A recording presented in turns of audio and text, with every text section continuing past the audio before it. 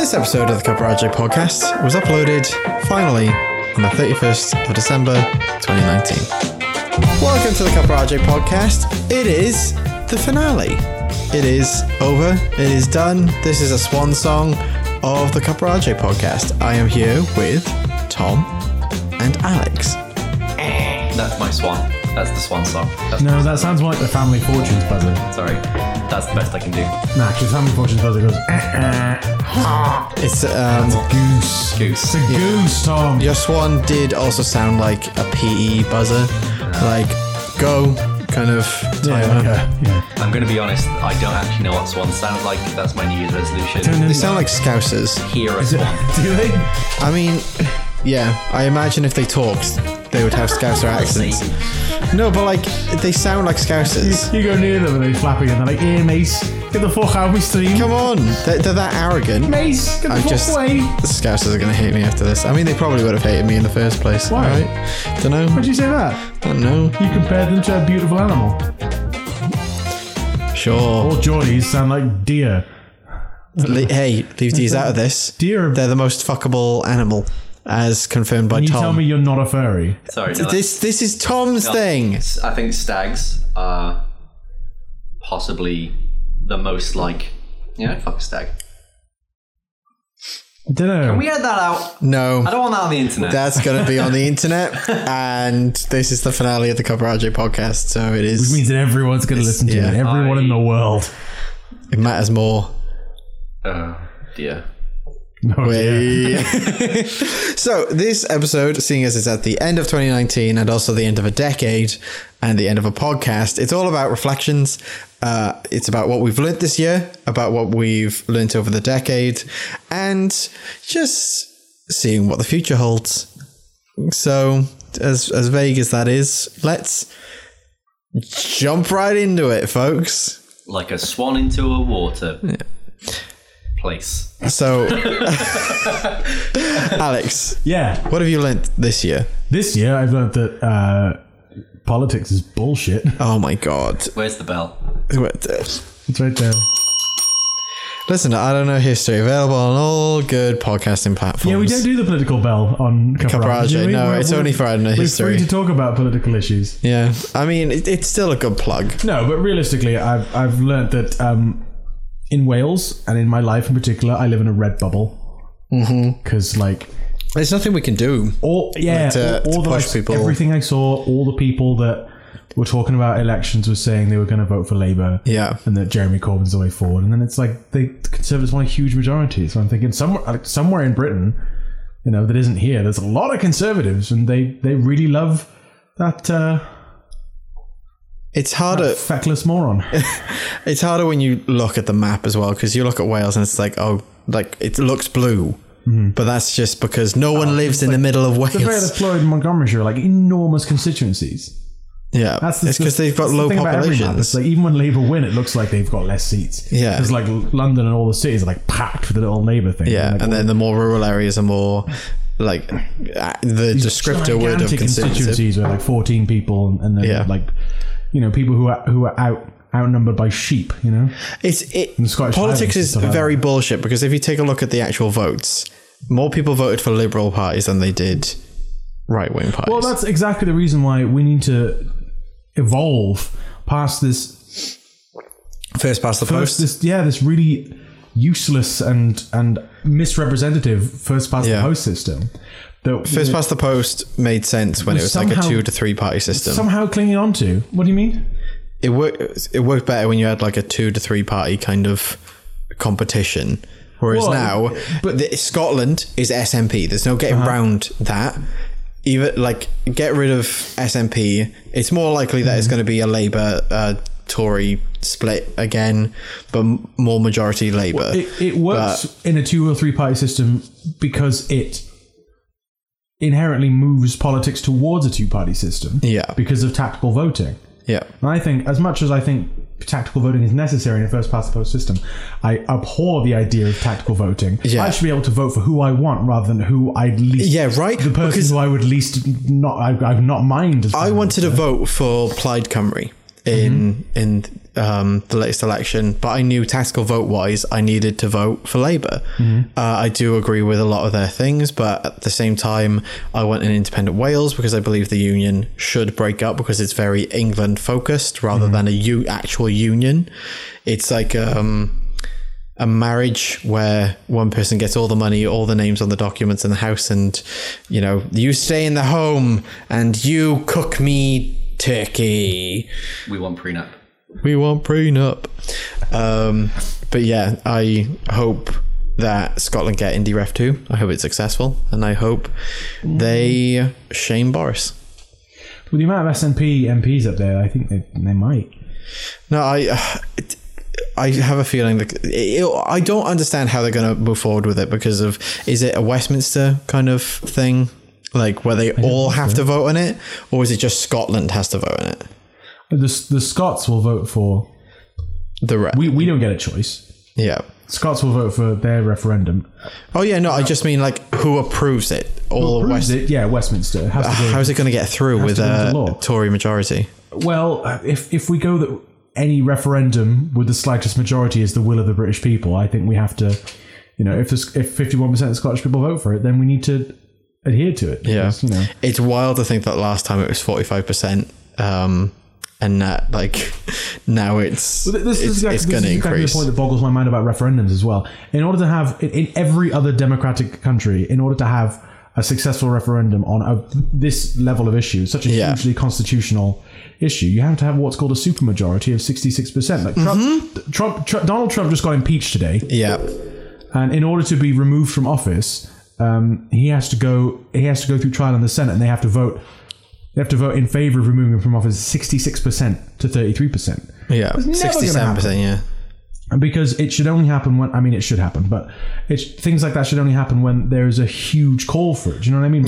Most referendums 52-48 isn't the will of the people. It's not, because 10,000 people forget to vote that day. Yeah, and they're like, oh well, they've swung the election. And also, by the time we actually get out and deal with those things, a lot of the people who voted to leave are dead. That's besides the point at the time. Do you know what I mean? No, I know. Also, but it's just frustrating that by the time I would love to find out the numbers of people in there, like people who died in that age demographic in the past 3 years, because they're more percentage-wise more likely to vote for leave. And then you can just split, like if we're just going to go basic numbers, you can take that percentage of people of that age that voted leave and then take it off the number and just see what it affects in certain regions. Yeah, but I'd also like to know the amount of people who on voting day and referendum still hadn't decided and went, ooh, I don't know, I think I'll vote this way. Whichever way you want to go, like those sorts of numbers could easily swing referendums when you're going for simple majorities. Yeah. The reason you go for super majorities is to really establish what the will of the British people is. Yeah. And 51-49 is not enough to really make that, make that assumption. You have to agree on this. You have to have a proper agree on this issue. But we're out in January, so we'll see. It was we're out. We're going. It was passed through. It was passed through law that in October that Boris couldn't no deal it. Couldn't just force us out with a no deal. I feel like that would probably pass through again because a lot of the MPs that are in. Are similar people. They're not all Johnsonites, you know what I mean? They want Brexit done, but they don't necessarily want him to crash out with no deal. Michel Barnier, who's the chief negotiator for Brexit with the European Union, is what reason do he and Juncker and Donald Tusk have to change their minds on the same deal? They could say no. Yeah. So, will we crash out with no deal? I think that would be the worst thing that could possibly happen in this situation. What I think, we are leaving on the 31st because we're going to accept this deal that we currently have. Right, They're not going to renegotiate it. Well, no, this is the deal that they've all agreed on.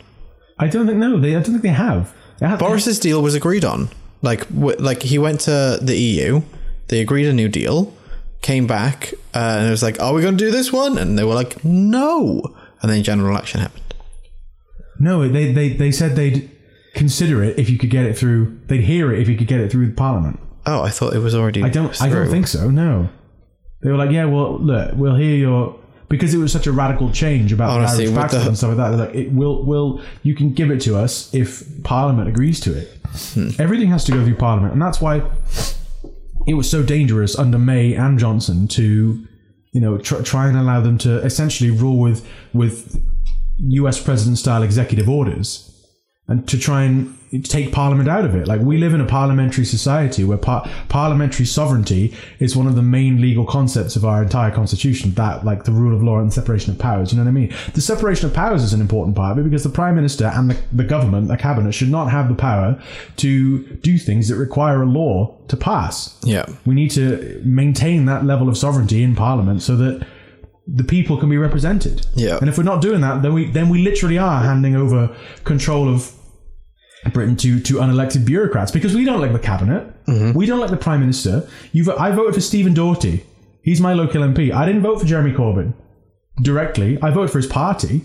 I never chose him. Oh yeah, you're Cardiff Central, aren't you? I'm Cardiff South and Penarth. Cardiff North, where we had at the exit poll a 1% difference, but it ended up being 10%, which I was very grateful for. Yeah. Like, in order to realistically get, so many things are so undemocratic. Like, do you go proportional representation, where your vote counts for, a certain amount of seats, but then do you get to choose your MP? No, you don't. Your MPs are chosen by their own party.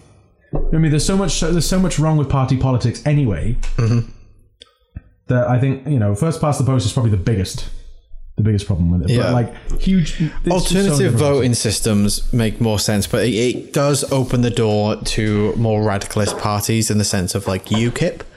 Right, but I mean, they are a political party, and let's say, I don't know what percentage of people in Britain voted for the Brexit Party. It would have, if they divided the seats by votes instead, Brexit Party would have had 3 seats. They got 0 seats. Yeah. And, like, as much as I oppose the idea of a Brexit Party or UKIP, is that fair?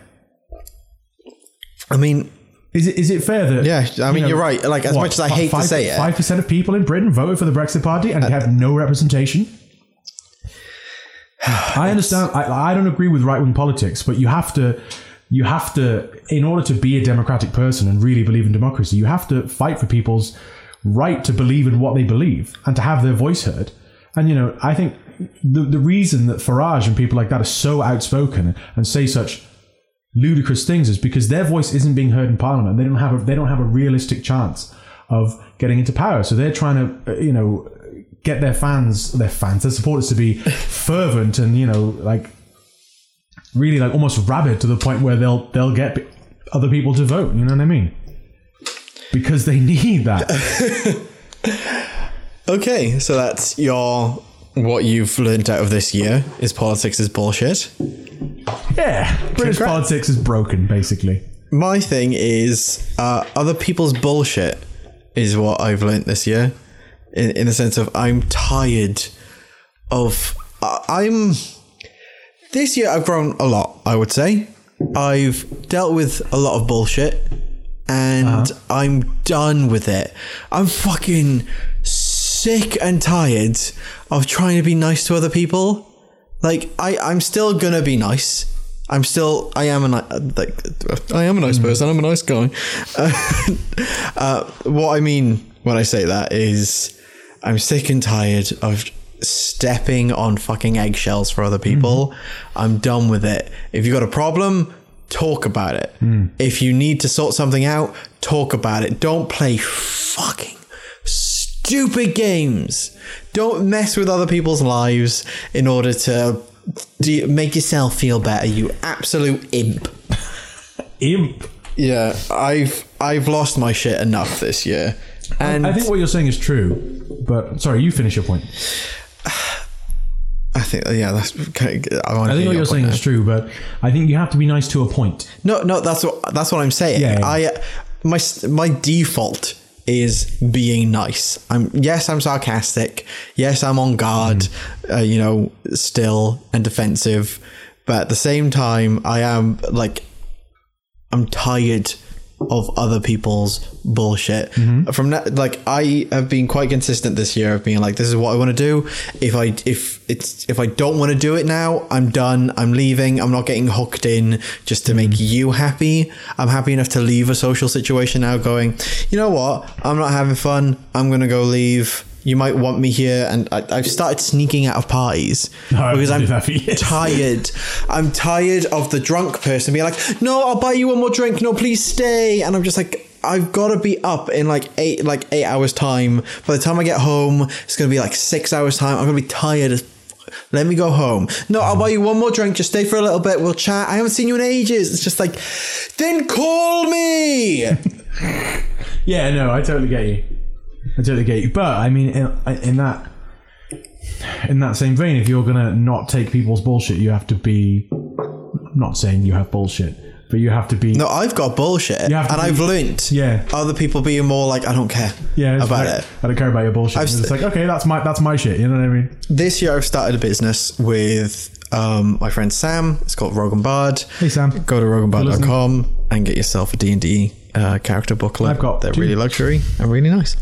And it's the first company that I've actually set up that is making a profit. R.I.P. Podmage. You know R.I.P. Well, I'm throwing it under the bus. I'm throwing it under the bus. IDK History, which has dozens of listeners. Yes, but no revenue. And yeah, the point being, you're a producer. You want me to get me a sponsor or what? Hey, you're also like the creator. Hey, maybe work together, bro. Showrunner.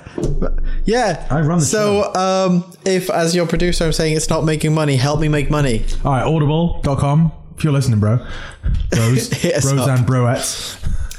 and you know, non-bros. I've read a lot of Audible books this year. I can firsthand give you a good review if you do want to sponsor any of us. I'll even set it up right now. Just don't go there until I actually tell you to, but just set it up. Set up the URL, audible.com/Cupperage. Well, this podcast is dead.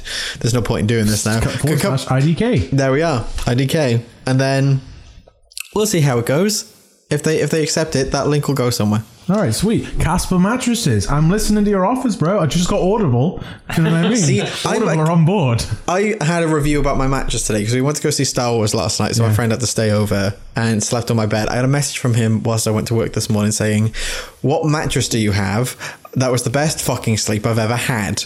So I'm like, Dreams. Dreams is pretty good for a mattress. I got it in the clearance section because it was a display model and it was like a third of the price. You know, like 1,000 people have lain on that mattress. I do not care. Also, you can take the skin off of that mattress and put it in the wash. Oh, fair enough. So the skin is a mask. Like Ed Gein. It's a skin mattress. The mattress man. It's a skin mattress. It's made out of 3 different people. It's made out of the Rat Pack. What? It's a Frank Sinatra. It's a swing bed. That gives a new definition to throwing the old pigskin around. Hey, I'm going to drink more. All right. Can you name 2 other people in the Rat Pack? Like, fuck, I can. Like, do you really think you know who I am? I can't make a pop culture reference on I don't know history. Tom keeps getting upset at me. Do you? I do. So I've been listening to them, and then RJ keeps being like, "Oh, I want to do a pop culture episode or something." Every single time that you bring up anything pop culture, I just like, "Oh, I haven't seen it." Can you pass my tango?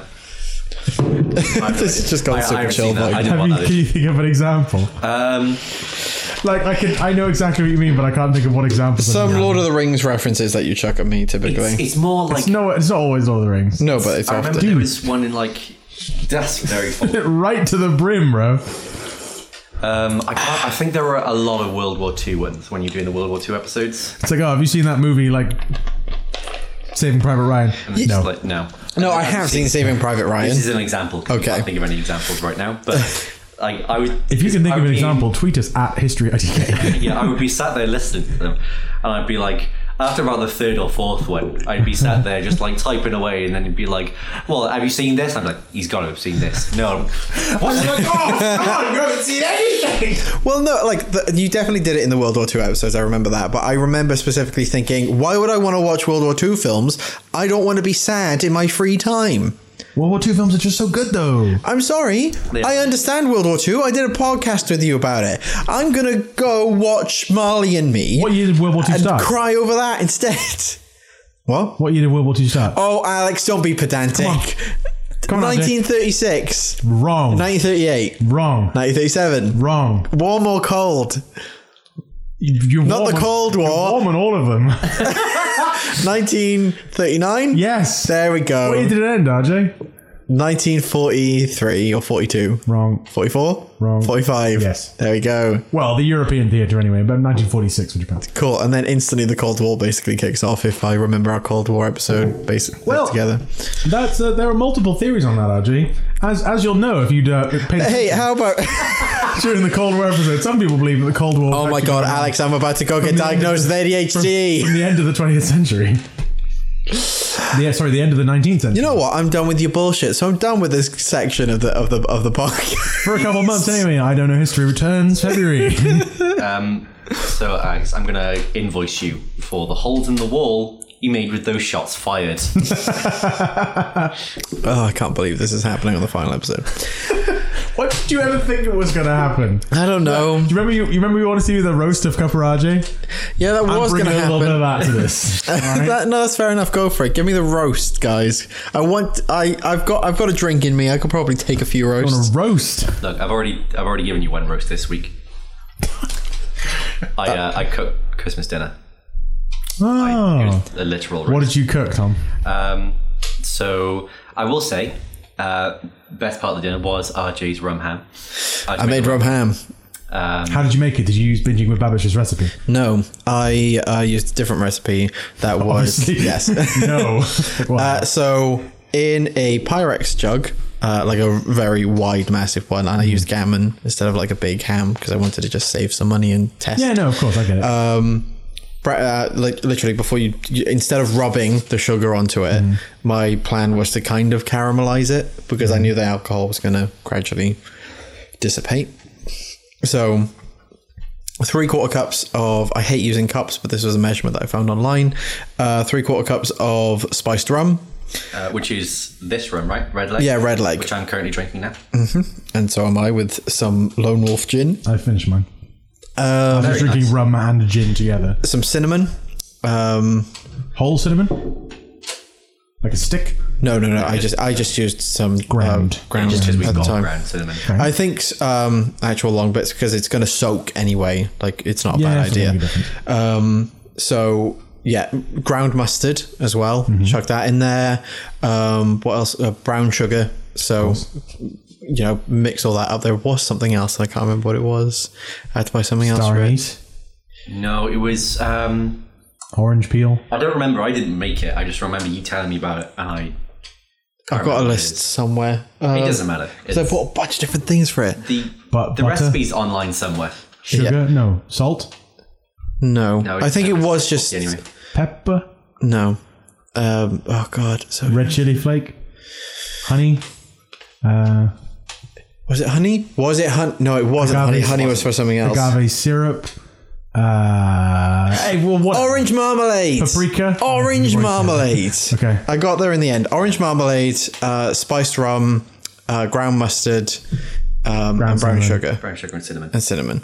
Put that in, mix it all up together and then marinate it overnight and then chuck it into a slow cooker instead. If you want to actually have slices, do it in the oven. Yeah. But it came out kind of like pulled pork. Texture. Pulled pork's good though. Yeah, no, that was my thought. It was great. I'd rather something super sweet and tender. Yeah, it was it had that kind of sweetness from the brown sugar and the cinnamon, but the natural saltiness of the gammon joint came through, and it was a really good mix of flavors. Did you get the rum? A little bit. It wasn't hugely powerful. You just want a little bit. Yeah. You just want a little bit. Yeah.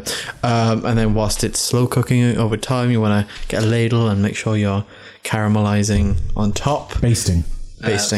What you want to do in practice is not. Oh, don't shit on me. Not accidentally put the slow cooker on high instead of this low. Is Alex's slow cooker that he gifted me.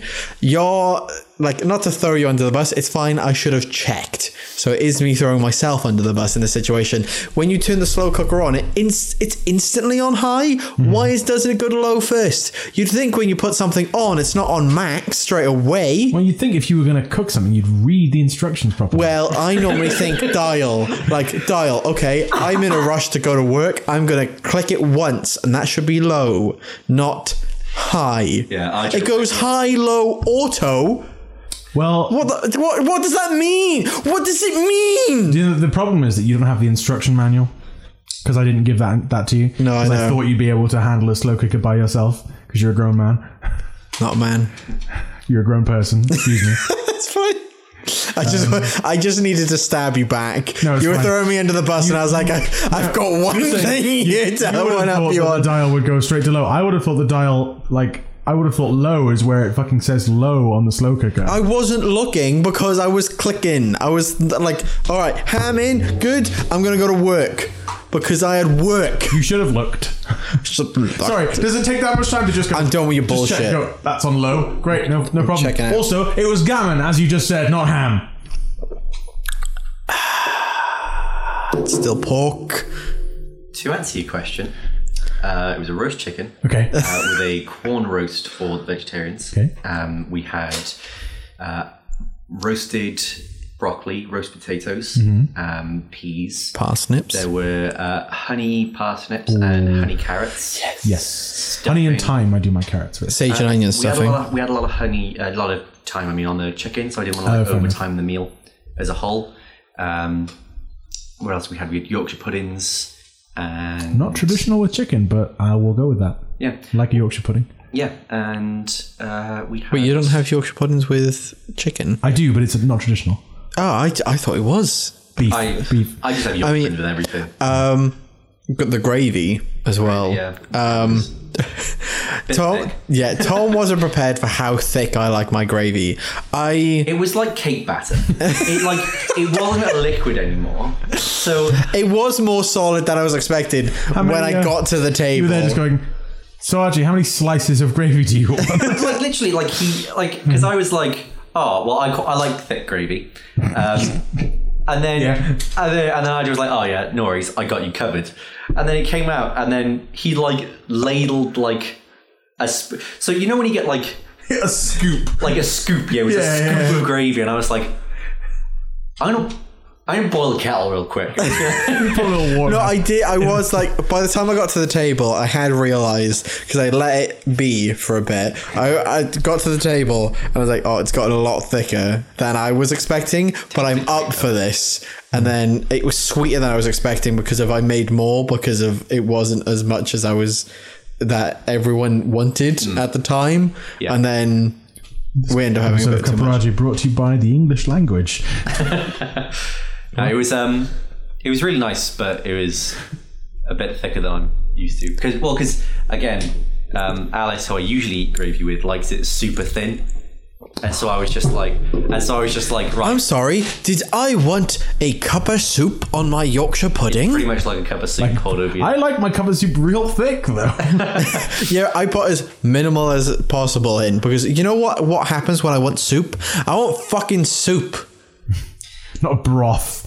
Yeah. If I wanted tonkatsu broth, I'd make it. I wouldn't. If I chucked ramen in this, you wouldn't blink an eye. No. But yeah, brown water. It was the first Christmas dinner I've made, and I think it went quite well. Great success. It's Sprouts. also the first Sprouts, one. But I was the only one here that liked Sprouts. And he kept going around being like, Sprouts. Everyone likes Sprouts if you make them properly. Everyone just boils Sprouts, and it's like, no, you've ruined them. I mean, I like boiled Sprouts. Okay. Well. I'm a fan of broccoli more than Brussels sprouts. I love a broccoli, but Brussels sprouts, just raw. Has anyone watched? Okay, Has anyone watched Bon Appetit's Making Perfect Thanksgiving? I did, but I fell asleep halfway through because I was drinking Baileys. Yeah, I watched the pie episode, and that was it. Just because Brad's in it. Just because Brad's in it. Who was it? Because Brad and Claire are in it. I think it was.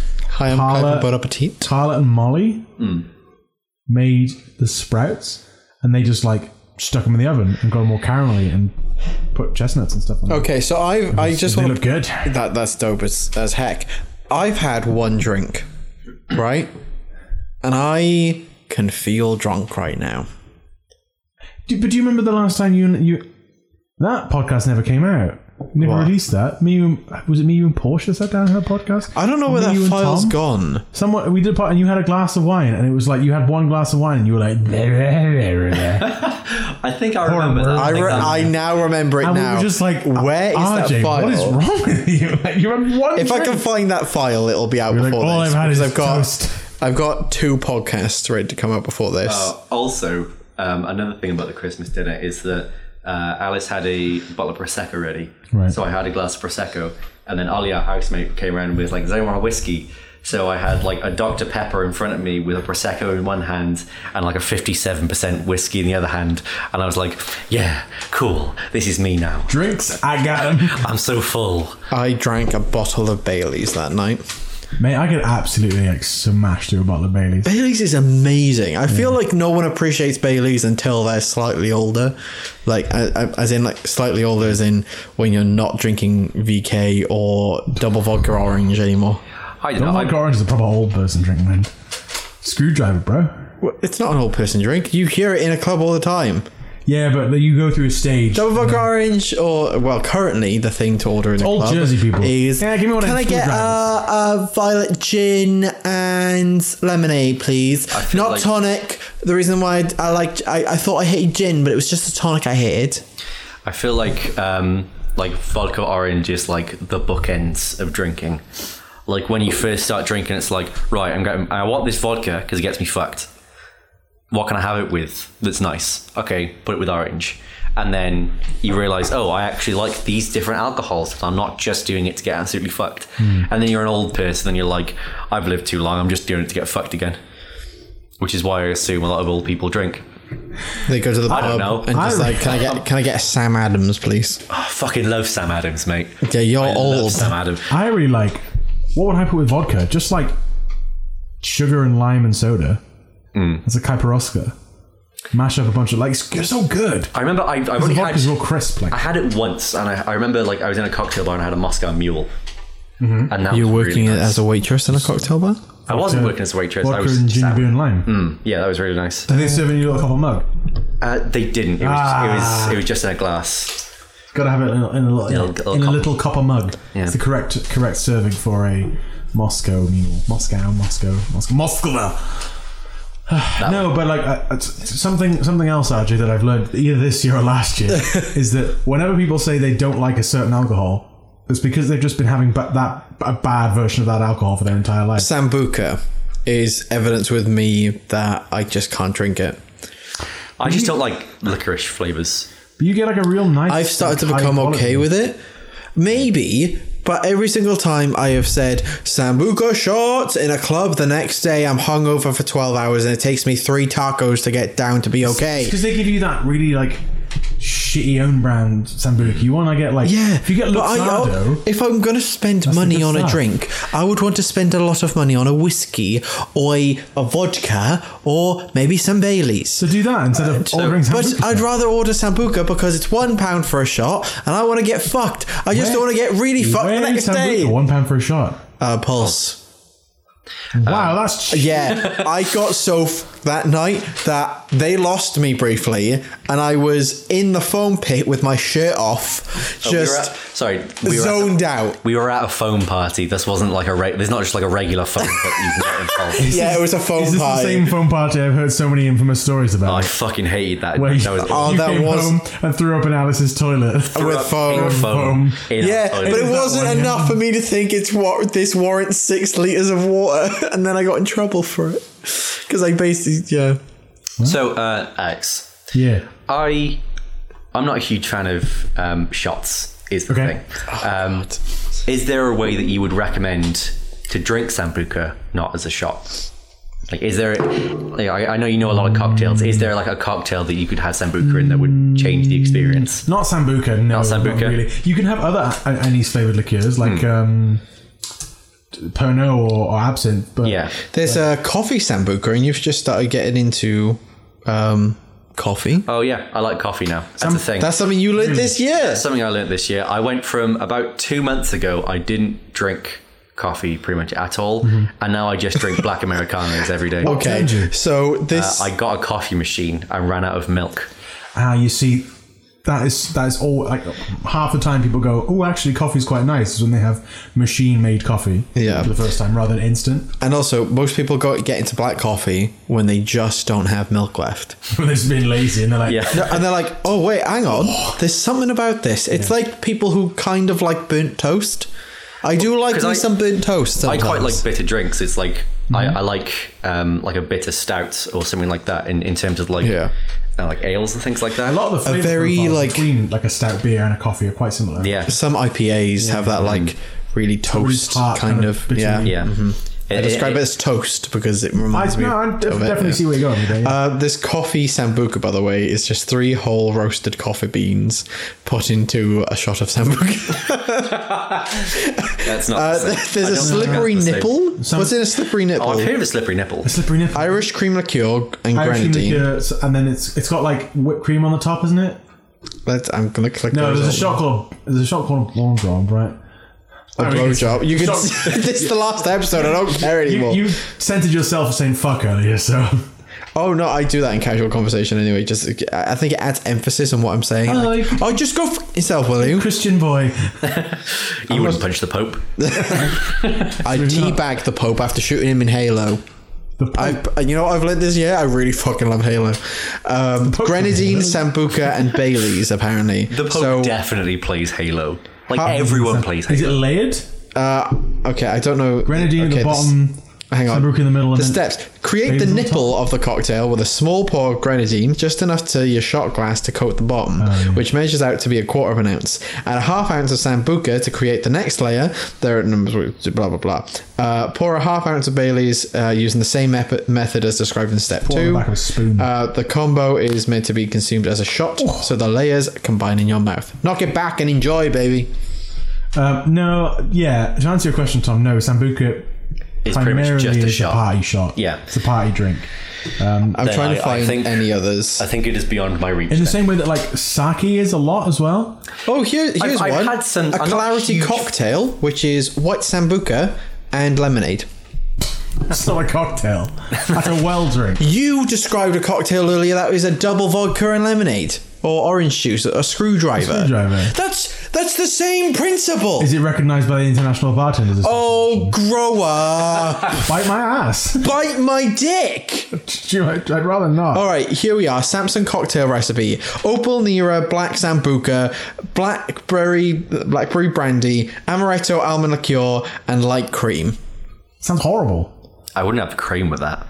Like the rest of it, you want a gross aniseed flavor? Okay, here's a touch of Zam with Scotch liquor, Benedictine herbal liqueur, Sambuca, orange juice, sugar syrup, and lemon juice. What's that going to taste like? Seriously, like what was the first one? Whiskey liqueur.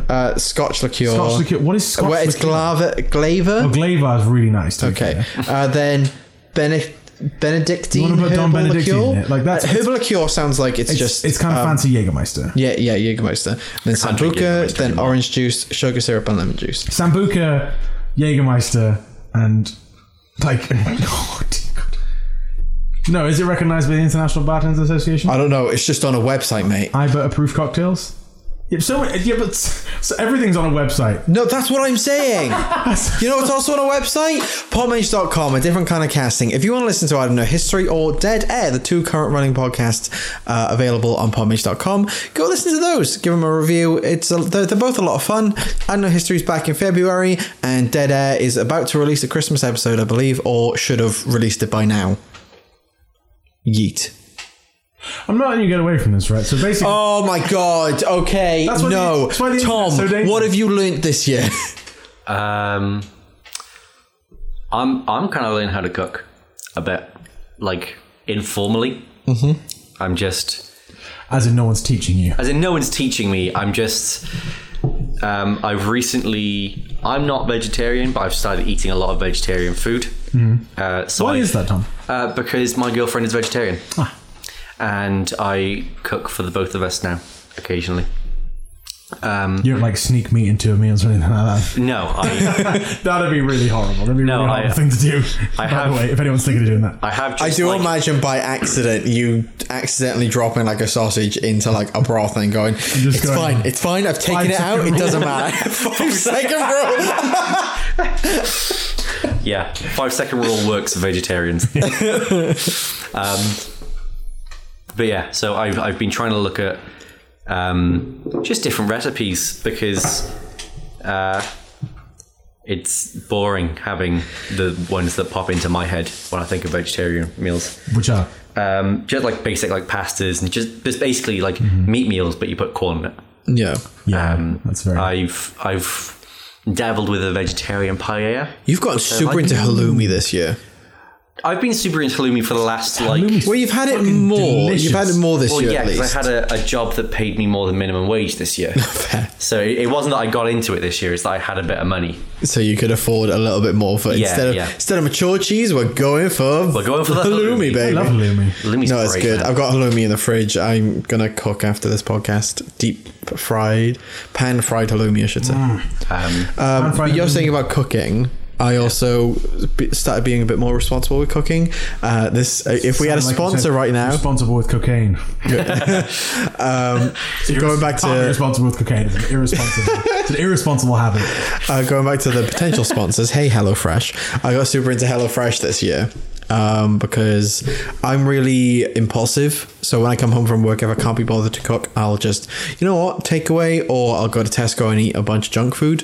Whereas now I am just getting like 3 set meals sent to me per week, which is for 2 people. So I cook for 2 days straight in one day. So I leave it for the next day, and I'm keeping the recipe cards. I just eat two meals for every meal. 2 meals. Dozens of food for every meal. I left my green Thai curry in work because there was a buffet in work today, so I was going to have that for tea, but... Will it still be there tomorrow? Do you have that kind of workplace? Yeah, it's fine. Okay, cool. I mean, I doubt they're going to want to touch it because it's food in the fridge that is primarily meant for drinks. But I was like, fuck it. I don't know what that fridge is. Willow, Mr. Thai green curry, get in my belly. Oh, I'm going to shit down their throat. Cheers. Wow. Someone ate my sandwich. My Thai green curry. That's what RJ stands for. Ross Jella. Jella? Yeah. The alternate universe. The bizarro world. Hang on. Monica and Ross Jella. Chandler Ding. Don't know why Ding got me, but it did. Continue with your end on cooking. Yeah, sorry, Tom. I keep interrupting. Yeah, no, I've been cooking more. What's your favorite thing to have cooked this year? I think the standout, just because of how simple it is mushroom risotto. Yeah, you have been really wait. Was that the one with the lemon? No, that's a different one. I made like a creme fraiche based lemon and mustard pasta. Ooh, it was very good with tender stem broccoli. That sounds lovely. What's the other thing in it? I mean, I put mushrooms in it because mushrooms are great. But there's something else that it's meant to be with. But I made that bacon. No, because it's vegetarian. I can't remember what it is. It's what kind of thing would I put in that though? What kind of mushroom? Chestnut. I put in. Because I use chestnut mushrooms for everything because I think they're really good. Difficult to get hold of like kind of slightly more exotic mushrooms. Yeah, because like if I'm going to buy mushrooms, I'm going to buy them at the corner shop Tesco's that I buy everything from. Pretty much. If you want a real good like mushroom for that kind of thing, I would be like chanterelle or like it says to make like it's difficult to get them. It says to like boil porcini mushrooms and then use the oil for that to put into it, but not actually eat the mushrooms. And I'm just like, look, if I'm going to buy a mushroom, I'm going to eat a mushroom. You make like mushroom aioli, kind of. Kind of. I don't really know. But I think that's boiling porcini mushrooms is not the right way to do it. It's not. It wasn't boiling. It's basically like a way of getting like mushroom water, so that like it's basically like, oh, let's make some mushroom water to make everything that we're cooking here taste like mushrooms. That's so unappetizing, doesn't it? Mushroom water. I mean, I drink it. Did you put mushroom water in your gravy? No. It's a good call. You should definitely do that. Mushroom water. Oh yeah, no. Literally, anytime you cook, like for the Sunday dinner, if you steam anything or boil anything, typically use like beef dripping for your gravy and stuff like that. But use the water from your veg. Have you got the new one yet, Audrey? The what? Oh no, I haven't pre-ordered that. I was just after the name of the specific pasta that because we're on pasta at the minute. Pasta alla limon? I currently have Eat What You Watch by Andrew Rea. Aglio e olio? Pasta aglio e olio? I think so. Also known as Binjib. I also had gnocchi for the first time this year. Gnocchi's fucking Gnocchi's amazing. Gnocchi's so good. It's like, it's pasta, but it's mashed potato at the same time. Pasta aglio e olio. I don't know. Aglio. But there's a G. It's Italian. You know what else is Italian? My dick. No. I don't think it is. Fairly sure it's a dumpy Welshman. Wow. I can't believe you called my dick dumpy. It's part of a dumpy Welshman. Sorry. No, you just called my dick dumpy. You've accelerated another fucking insult, Alex. You've gone, RJ, you yourself are dumpy, and so's your dick. I'm going to start calling you Dumpy Dick Davis. And this is how Alex gets fired. I've killed Tom. I've killed him. All right, I have a feed on a thread on Twitter, right, of all the names I've been called. I now have to add Dumpy Dick Davis onto this list. My mum follows me on Twitter. Look, you control what you put on Twitter, my friend. Yeah, but it's also the names, and at some point I'm going to be making a T-shirt of all these names. Well, I could just call you anything that that's like, let's embarrass Archie by making him put it on Twitter so his mum can see it. Well, no, it's got to be like a big enough name. Like Jonesy really annoyed me, but it's on the T-shirt. What if I just start calling you like Willy Butt Davis or something like that? Well, I'm not going to listen to you. What if I call it multiple times? But now you put Dumpy Dick on the feed. If I call you that, are you going to listen? Are you going to acknowledge it? What else I've learned this year is... Alex is a horrible man. Yeah. Alex is a bastard man. What else have I actually learned Dennis this is year? asshole. Why Charlie hate? I think one other thing that I've learned this year is that... because I'm normally, as I've said, a very impulsive person. That can go with like just my potential ADHD, which I'm getting diagnosed with in January, which is also getting diagnosed with it, or they will be going through the process with me they are to die. Like the way you said, they are diagnosing me with it. Do you know what I mean? They are diagnosing with me in January. They should be diagnosing me with it. Wow. Fingers crossed. Anyway, it's like planning for the future and doing it in ways that you don't notice. So I have apps now that save like additional coins. Like if I've spent £2.98, it takes that 2p and adds it into like a lifetime ISA. On every basic purchase that I do. I have a Help to Buy ISA as well now. So I'm looking after my future in a very basic way. I am also tired. This goes into the like looking after my future kind of thing. Like I love Tom, I love Alice, I love everyone that I love this house. All right, I'm tired of living with people. I think I'm done with with living with other people for now. Yeah, I live by myself. I lived by myself for a year. In France, was it? Oh no. Yeah. I remember that flat.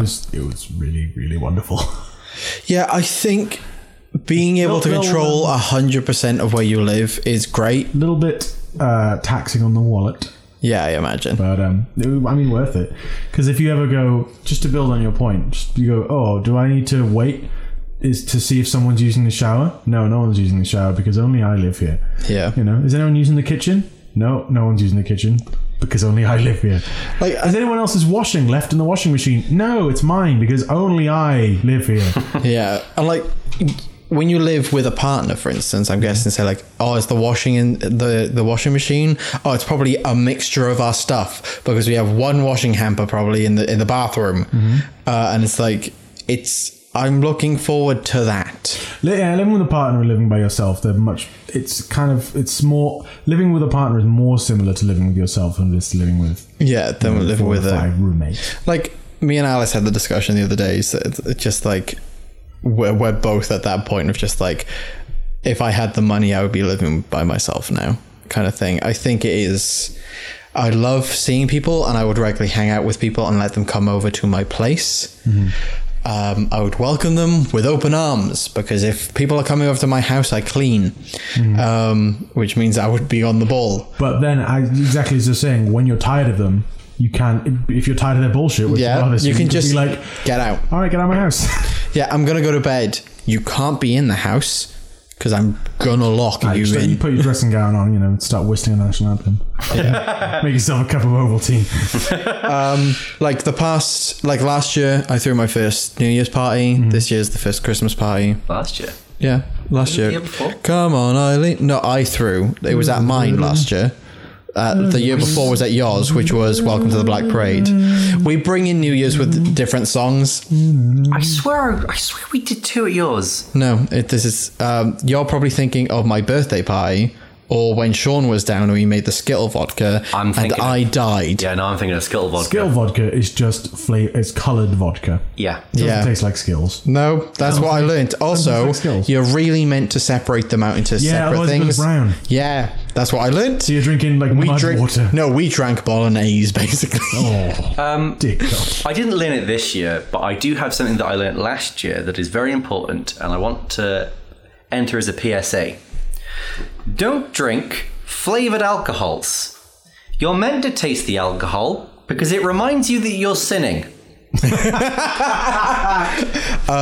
Yeah, I'm on board a little bit with that, because I learnt that spiced rum and passion fruit juice tastes like a Capri Sun, and you can taste 0 alcohol in it, no matter what. Like, obviously, if you put way too much in, but if you put a triple in, you can't really taste the rum. And I knocked back so many of those in your old house. I remember being in your living room being like, I've drunk 3 of these in the past 10 minutes. In 10 minutes time, I'm going to pass out on the sofa. Yeah, for me... I love that level of clarity when you're drunk, by the way. Sorry, just you go, I'm going to have this one more drink and this is going to cause me to pass out immediately. There we go. No, I know, you pass out. We're 51 minutes into this podcast, but this is honestly the last one. I don't fucking care how long it lasts. I know by the end of this drink, I am... gone. I'm gonna go to bed after this podcast, forget all. I can't remember most of what we've recorded, and I'm all for that right now. Tom, what were you gonna say? For me, it was Absolute Cherry. Right. And I remember I drank, I think, most of, if not an entire bottle in one evening. Was it Absolute Cherry or was it Ciroc? Because I know that one's goes around the group a lot. No, it was Absolute, because I can't afford Ciroc. It was one of our other friends that basically bummed Ciroc. But I remember I drank it, and I was drinking Absolute Cherry with cherry Pepsi, and I could tasted like cherries. It just tasted like cherry Pepsi with a bit of extra cherry, and it was one of the worst hangovers I've ever had. I don't think I have ever recovered. I think my physiology has changed after that. But yeah, on the topic of alcohol, Alex, I would like to ask you a question. Go on. It is coming up to New Year's Eve, and I'm going to be buying a bottle of alcohol just to have for the evening. Is there anything you would suggest as a nice bottle for a special occasion that is something that you've had a lot of, or something that you prefer? Are you talking spirits? I'm talking spirits mostly. For an occasion like this, I would recommend some kind of liqueur. If you're going to be drinking it by itself. What things do you like? What flavors do you like? Southern Comfort? Kind of liqueurs or... No, Southern Comfort. That is a liqueur, but something a little more. Have you ever had Liquor 43? I haven't, no. Oh, no. 47? No, you are right. It's 43, because 43 is my lucky number. And that was when it was the Pulse night when I was wrecked, and I was like, it's definitely going to be a great night, because I'm going to get myself a Liquor 43, down it in a shot, and then we go to Pulse, and then the night went south. Though, it's a very good drink. Yeah, barring any of RJ's escapades. Bias. It's like Southern Comfort. I have a hard time drinking Southern Comfort now, because one time I was wearing a red dress and became a woman called Linda Jean Hall, and I was an utter arsehole for the entire night. RJ is a... RJ, I don't mind you sharing that, but I just want to let you know that I didn't ask. No, I know. This is a podcast, so... You're just sharing, you're just going, oh, this... I would like to say that... And also Tom is here, who was there to experience. Became an asshole. For better and for worse, RJ is a dedicated character actor. Cruise ship Linda. Linda is definitely for worse. 2016 was the year that I came up with my worst characters. Ivy Dashes, the essentially murderer. The murder hobo. And Linda Jean Hole, the aunt you wish you didn't have.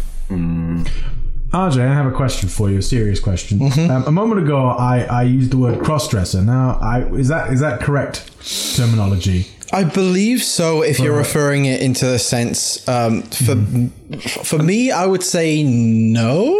I am unsure because I am non-binary, so I don't know. I suppose because it's not... So say if I was to dress as a woman, it wouldn't be that I felt like...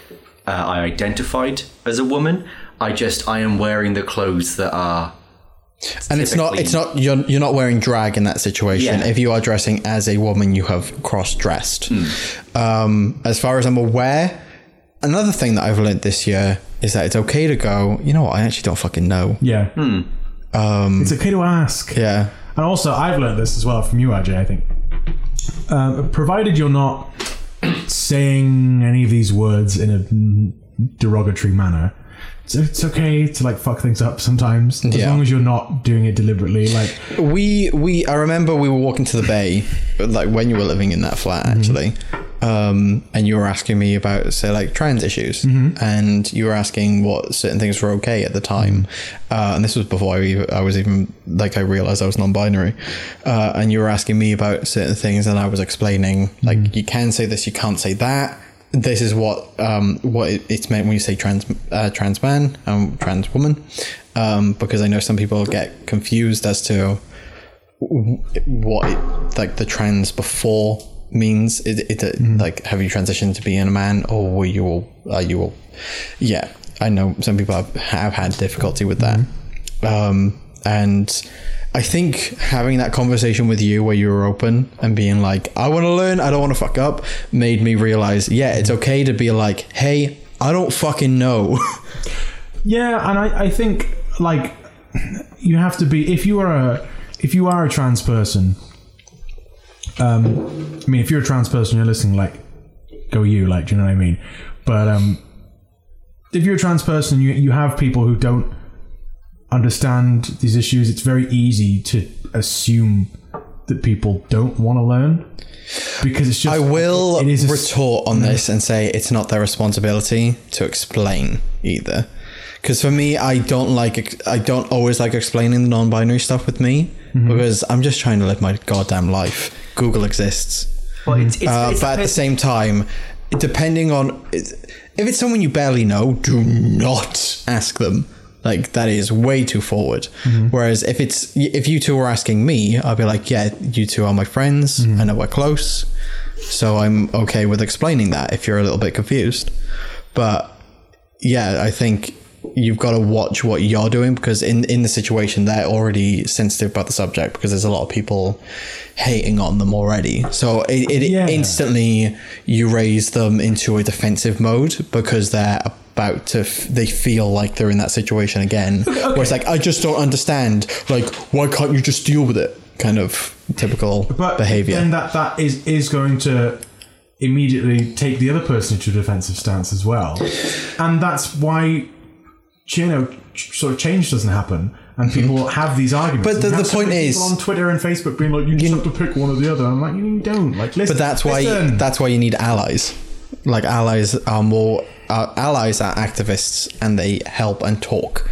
they typically engage enough to know the situation, or at least are asking in the right manner, or just going on charity websites, because there's plenty of trans charity websites. Like Mermaids is absolutely amazing for just general queer stuff. I do say queer, sorry if that is offensive to some people. It's becoming a reclaimed word, but just like us, who we are raising money for this time of year, go to tinyurl.com/12 Gays at Christmas Fall in order to donate some money. But yeah, it's charities like that. I think if you have an okay relationship with that person, and say, like, if someone seems to be knowledgeable in that, like you asked me a few years ago, like, go for it. Like, it's fine. But at the same time, if you're unsure and you're a bit nervous in asking, the internet exists. And as long as you're checking out charities and not Twitter opinions, you're making the smart move. Did you pick that up on my? No, that was my elbow just clicked very loudly. Just an ordinary movement. What I've learned about trans language is it's basically, there are some broadly acceptable terms. There are some terms that would be unacceptable to say, but if someone identifies as that and requests to be known as that, for example, the word transvestite, commonly unacceptable in the trans community, but I know that there are people who consider themselves to be that. Yeah, it's more commonly an older word, and the problem is what happens is it's become a slur. It was taken by people and turned into a slur, especially the actual words within that can be considered that. That's why we have, say, like transgender, and say, like, just trans as an what's that word? Nomenclature. Is that the right word I'm looking for right now? Yeah. I know I talk out my ass sometimes. That's one thing I've learned this year. Sometimes I use words I shouldn't be using in conversation. Yeah, but it's like, that's why trans and so, like, queer exist, but do not say queer. That is a word that only queer people can really say to each other. It's not to each other, but necessarily it's being reclaimed at the minute. Like, you're gonna have to give it a few years for it to be like a word that, like, is a descriptor for everything. That's interesting, because it's part of the abbreviation, the long form abbreviation. Well, no. The Q is often considered questioning as well. Oh, I see. So it's multiple. So it's either queer or questioning. And the reason why I'm saying don't say it yourselves is because of a lot of people do consider it a slur, just like certain words for trans people are considered slurs. If someone wants that word, then it's fine. But say, like, the word queer for, say, like, a lot of older people was a massive derogatory insult in the 70s and 80s and 90s, whereas now it's becoming reclaimed, which is why I'm saying now, say, like, some people are uncomfortable with it. But yeah, just give it time, really. Maybe it will be a word that can be a catch-all for everyone. On, like, I didn't know that the Q was questioning. I just assumed it. Yeah, no, that's the thing. So, like, you've asked me, I've answered the question, and, like, I'm okay with that because we're friends. I'm happy enough to answer that question. What's the long form abbreviation for me, RJ? What, of everything? Yeah. What, lesbian, bisexual, LGBTQ. So isn't that lesbian, bisexual? Yeah. So there's intersex and asexuality and pansexual. Okay. So normally it's LGBTQ plus is what I use. Yeah. If I'm going to use one of the, like, individual letters kind of situation. Otherwise, I just go queer. I don't want this to turn into the Alex Asks RJ about LGBTQ plus. We spent the first 15 minutes about politics. It's fine. All right, cool. So, what is intersex? Intersex? Yeah, I don't know what that is. So, see, this is a massive problem. So, intersex is someone who is literally born with a situation where, so, like, they can have not necessarily multiple. They have physical characteristics of both genders. Yeah. So yes. Yeah. That, like, just to put it down to basics, and it's not necessarily one more worse than not worse, but gradual than the other. It's a case of a lot of babies get stuff surgically removed because of it, and it's like, hang on. everyone's complaining about the fact that you can't, allow 8-year-olds to transition because they might regret it when they're older. No one's asking for that. It's just if a child wants to wear a dress, goddamn leave them alone. But you're out there mutilating month-year-old babies because you're like, this child's clearly meant to have a penis instead of a vagina, or vice versa. And it's just like that basically just do you think that causes gender identity issues later in life? You're asking the wrong person. I'm not a psychologist, or I'm not intersex myself, so I can't really answer that question. To only with gender questioning stuff, I will answer from only my perspective on how I questioned it. From basically all my life, there were things that I enjoyed across the gender spectrum that I really wanted to take part in. I hated when I was refused on certain things, and hated when I was forced into others that were, you're a boy. I hated that kind of thing. The second I actually learned what non-binary was, I was out the next day. I was like, cool, that's me. That makes sense for me, because I am so across the board on it all. I don't like being put into one category or I notice it a lot now as well. My nephew, we were in a social situation. He's Kat's nephew, but I consider him my nephew. He had a drink and he wanted a straw, and he wanted a pink straw. And the elderly lady wouldn't give him a pink straw because she was like, pink's a girl's colour. And I wanted to be like, okay, it's not. I wanted to be like, I'm going to stop you there. All right, I look hot as fuck in pink. But I also wanted to be like, just give him a fucking straw. It's a straw. Who cares? What? If it's the worried they're going to turn out gay thing, I'm sorry, didn't realise straws were dicks. I get it if it's like a 4-year-old boy goes, I want to wear a dress, and you go, all right, look, maybe you wear some jeans just because you want to avoid. Have the conversation. It's not that hard of a conversation. 4 years old? Sure, at 4 years old, your best bet is to be like, hey, as a heads up, there's a lot of people out there that would make jokes and make fun of you for that kind of thing. I am fully supportive of you, whatever you want to do, kind of thing. When I was a kid, I used to wear my sister's dresses for a laugh. There's pictures of me on my parents' hard drive, which is my sister dressed me up in dresses. Honestly, I remember that happening and being like, yes, the dresses are great. Honestly, I would wear a dress now if it wasn't for my body shape, basically, because guys, dresses are fucking dope. You know how sometimes your jeans are you got to move around to get everything to sit comfortably, right? You don't have to in a dress because everything is always comfortable. I've wanted to potentially explore kilts. Go for it. I was going to buy a skirt the other day, but I couldn't find one in my size. And also, I've got very thick thighs. Thick with 2 C's, ladies and gentlemen. Did we play Headlights today? Headlights. I should have brought some headlights. You should have, you absolute penis. Well, let's imagine it's 2009 right now. Imagine it's 2009. Boris Johnson is Prime Minister. No, he's Mayor of London. Exactly, but he's become Prime Minister is the headline. Would you have believed it? Because everyone had badges back in 2009 be like, Boris for PM. Wasn't it? It was a Labour government in 2009. We were under Gordon Brown. Oh, how I yearn for those halcyon days of Gordon Brown. How I yearn for the halcyon days of David Cameron. Remember when Greece was going to exit? Lol. Britain's going to do it instead. Yeah. Honestly, the past decade is a headline enough in its goddamn self where I don't have to end this decade. Reality TV star becomes president of the United States. Becomes most powerful man. Donald Trump is president. Also, I just want to say, for anyone out there, if you believe that Donald Trump, the president of the United States, is the most powerful man in the world, you're very much mistaken. It's the Pope, and that's why we need to punch him in the face. What have you learned this decade then? That Rupert Murdoch runs the world. Yep. What have you learned this decade, Tom? The decade's a long time. Yeah. I don't remember what I was doing. We were 15 in 2010. Well, you would have 15 2 weeks away from turning 16. I was 3 months. I was busy getting drunk.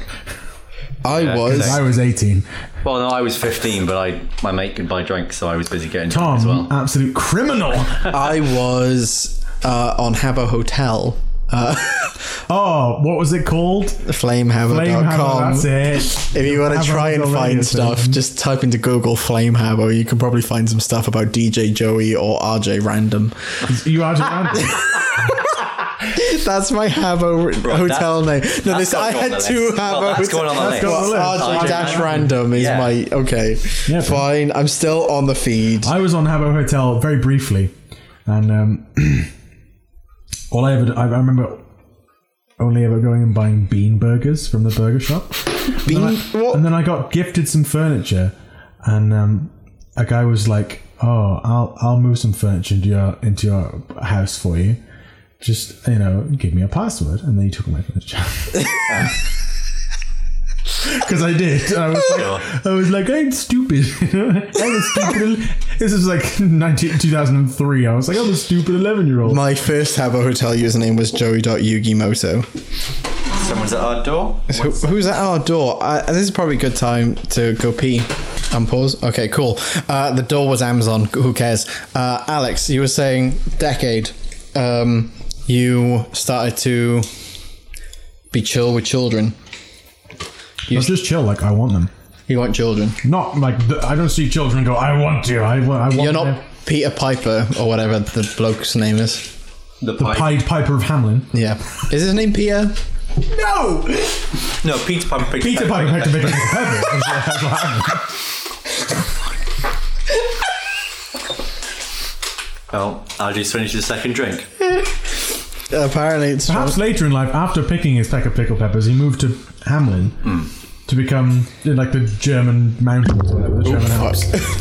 It just smashed the bottle of gin into the microphone. Yes, I did. Oh, that's a big pour. That's a big drink. Put some rum in it as well. Yeah, no, I am. How about some melted candlewax? Oh, anything. Anything to fucking end me sooner. I'm out of tango. What have I done? It's just gin and rum now. Just ginny rum. That's gin rummy. Gin rummy. You could mix it with Red Stag. That works. I've got squash as well, remember, if you want to put squash. Well, we're in the middle. Red Stag. Do it. Okay, here's the thing. You know I'm impulsive. I'm drunk. I am 100% willing to do this, but we're in the middle of a podcast. You want to work tomorrow? Yes. No, maybe don't then. Or so I've learned that doesn't taste the best. I already went into work today on 2 hours sleep because I went to go see The Last Jedi. Not Last Jedi. The Last Jedi. Is it 2017? Who the fuck knows? It could be. All right, so you want children now? Yeah, like so many. Yeah. Like so did you used to not want children at all? I used to want. I always used to have the thought about like, oh yeah, I'll have kids someday, and that someday is now. My God. You know what I mean? It's like, oh, you just think about it, it's some far off thing, and you're like, have you sorted your invites out yet? No. It's coming up this year now. Yeah, you know what, RJ? Who's getting married? Is it me or you? I'm just stressed out for you. I've already offered my shipping people to help out with this. Shipping people? I have people for that, don't I? I have people. Well, maybe. We'll do invites in a bit. Just excited for your wedding. Thanks, man. Gonna get there and I'm gonna get real drunk. Oh well, I mean, you're not coming out, James. Oh no! That's how you get rejected from a. Oh, that's actually a good idea. Something you can learn from this decade. If you don't want to go to someone's wedding, just threaten to get super drunk. If you don't want to go to someone's wedding, just be like, no, I don't want All right. to. Yeah, seeing as you're having a wedding, my friend's having a wedding in 2021. Mm-hmm. They've booked the venue, booked the dates. They're sorting out the menu and stuff at the minute. And one of them's a vegetarian. So they've said it's an all-vegetarian wedding. Just because they don't really want to, do that for multiple people. Which I understand. It's your wedding. You get to decide that. Her parents are like, oh, we're just going to go eat somewhere else then? And during the wedding, it's just right, okay, fine. What? But Kat and I are not vegetarians. Mm-hmm. What if I went, yes, there is a vegetarian option. You can fuck off. You know what I mean? Well, yes, there is a vegetarian. Yes, there is a vegetarian option. Your vegetarian option is you can fuck off. Oh, right, okay. You know what I mean? It's like I don't think that just because a majority of people in the world eat meat that they should not be accommodated for in other situations. I appreciate you're both vegetarians, but I'm not a vegetarian, and therefore, should you have to eat like me? My brain isn't processing what you're saying right now. Right, so at a wedding, I will give a vegetarian option. Because I don't think that everyone should have to eat like me. Yeah. Why is it that two vegetarians are like, no, you have to eat like me because I'm in a minority? Well, no, the vegetarians are just like what my friends who are vegetarian offering only veggie options. Right. Like, there's a difference because everyone can eat vegetables, not everyone can eat meat. Okay, fine, but are they eating? There's a difference, there's a different reason or like a morality reason. So they don't want to. Then you can. It's their wedding. Then. It's their wedding. They get to choose what the menu is. So if you want to come to our wedding, you have and you want a meal, you have to have the veggie option. But then, you have the option to go elsewhere. But I just find it ridiculous that their parents are like, "What the? You've got to have meat at your wedding." It's like, it's my wedding. I get to choose the fucking menu. Yeah, but they're not accommodating for people who don't want to eat vegetarian. What? But if it's just a vegetarian meal, then there's going to be multiple options of different things. Everyone's okay with a plain cheese pizza, for goodness sake. Right. That's a vegetarian option. It is. But what if people like meat? Do you know what I mean? Cheese and tomato pasta. That's a vegetarian option. Mm-hmm. If you get given it, you're not thinking, oh, this is a vegetarian option. This is just an option. Right. This is it. This is fine. Whereas, the point is the fact that, yes, there's going to be different things that will suit different people at the wedding. But the fact that, because there's absolutely no meat at the table, it's like, you're squashing my rights. It's like, but it's my party. Well, yeah. If I throw a gin party and someone comes in being like, where's the whiskey? I'm like, it's a gin party. And you're like, where's the whiskey? It's get out. It's a gin party. I understand that's silly, but it's not a vegetarian party. It's a wedding. It's two vegetarians' weddings. Yeah. So it's their wedding. They get to dictate the food. Yes. Okay. Fine. But if you're not a vegetarian currently, are you? Not currently, no. If I was a vegetarian, which really shows how flip-floppy I've been on being a vegetarian. If you were a vegetarian, and I said, "Come to my wedding," there's no vegetarian option. I'd be like, "I'm not coming." Well, there you go. No, because if I've got no option to eat and I've got to go hours without eating, it's like. No effect. I will talk to you. Honestly, the no bullshit thing would be like, hey mate, that you probably should have a a vegetarian option, even if it's just a cheese pizza or some mushroom gnocchi's fucking banging. All three of us said this is that's banging at this table. That's a vegetarian option. But why does everything have to have meat in? It doesn't. But why isn't there an option? Why isn't an option for meat? Yeah, because it's someone's. There's a difference in the situation, though. I'm gonna cut in because you're both saying the same things back at each other, back and forth. Okay, so Alex. Yeah, I get it.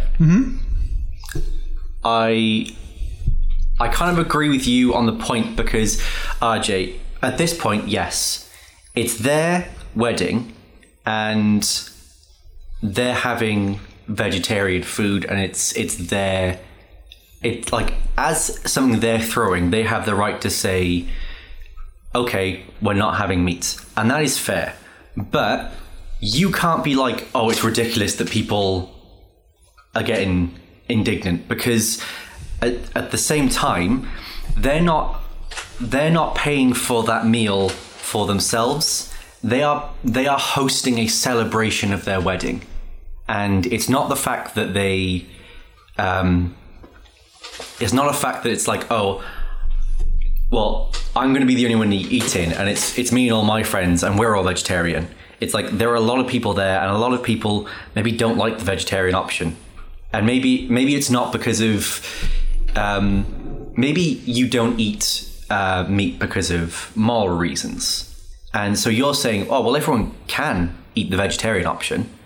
And so it's like saying to a vegetarian person that's not eating it for health reasons, look, you can eat the meat option. There's nothing stopping you. And I think that this conversation is going nowhere, and it should stop because you're both right. And it's all down to the situation. Well, my argument is on what you're saying on my end. There is there's essentially a power difference between the two. I'm not saying that everyone can eat the veggie option, so why don't they? It's saying that a lot of foods that we eat are technically veggie options. Just because you're not eating chicken, beef, or whatever at the time makes it drastic or bad. It's just the fact that why does there have to be a version of the meal that has meat? Because this is a scenario. This isn't like a regular day-to-day dinner. This is a celebratory meal, and when you're looking at the food that is expected to be served at these places, like that standard of food is usually meat-based. Like that is, it's usually a type of food that is. Okay, I'll have the chicken option or the fish option. Yeah, but when you RSVP for a wedding, you normally get say like, oh, do you want this option or this option? So say like for food. So I'm guessing at their wedding, I don't know what they've settled on the menu, but if there's 2 or 3 kind of options, you can be like, okay, this or this.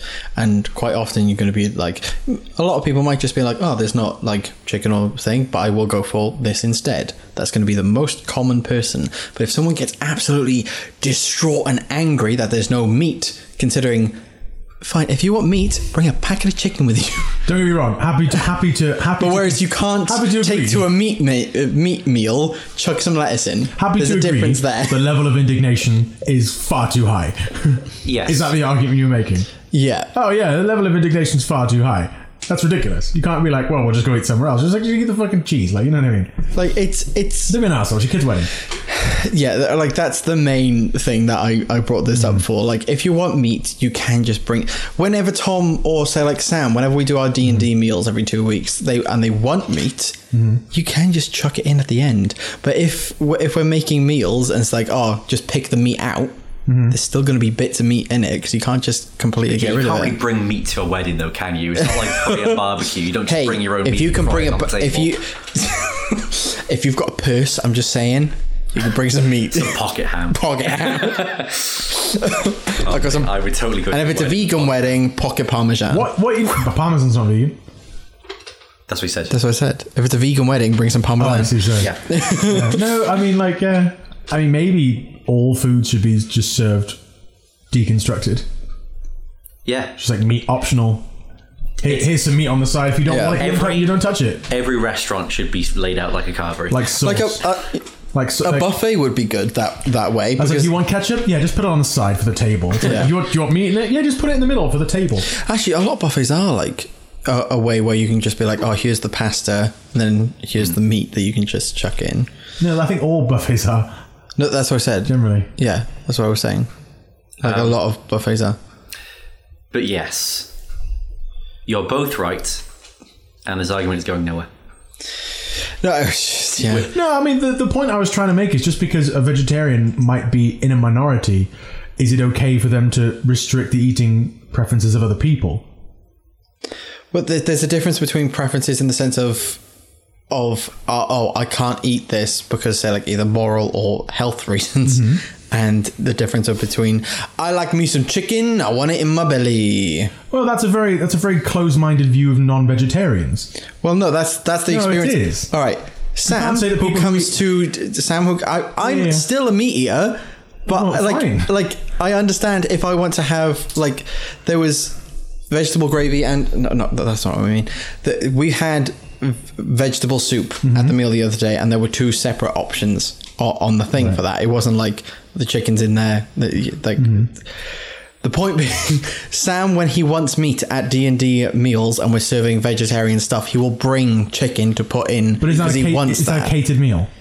But no, we're serving this. Oh, I want meat. He's brought his own meat. If you can't do that at a wedding, bring what we're meat saying. to a wedding. Yeah, but what, like, if someone's gone, this is what we're serving at our wedding, like, it's right, but why are you saying it's the same thing when it's clearly not the same thing? Because there's a power difference between the two. What do you mean there's a power difference between the two? When I say there's a power difference between the two, like once you've put meat into a thing, taking out doesn't solve the fact of what's happened. The difference between but it's not about putting meat in every single meal. No, you're saying about these options, right? Yeah. if they serve meat at the wedding, if they make meat an option, these two vegetarians have taken part in the thing that they don't want to take part in, and that's killing animals. Yeah. So why should you, because you want to eat animals, allow two vegetarians who don't want to take part in that to buy and get essentially animals killed?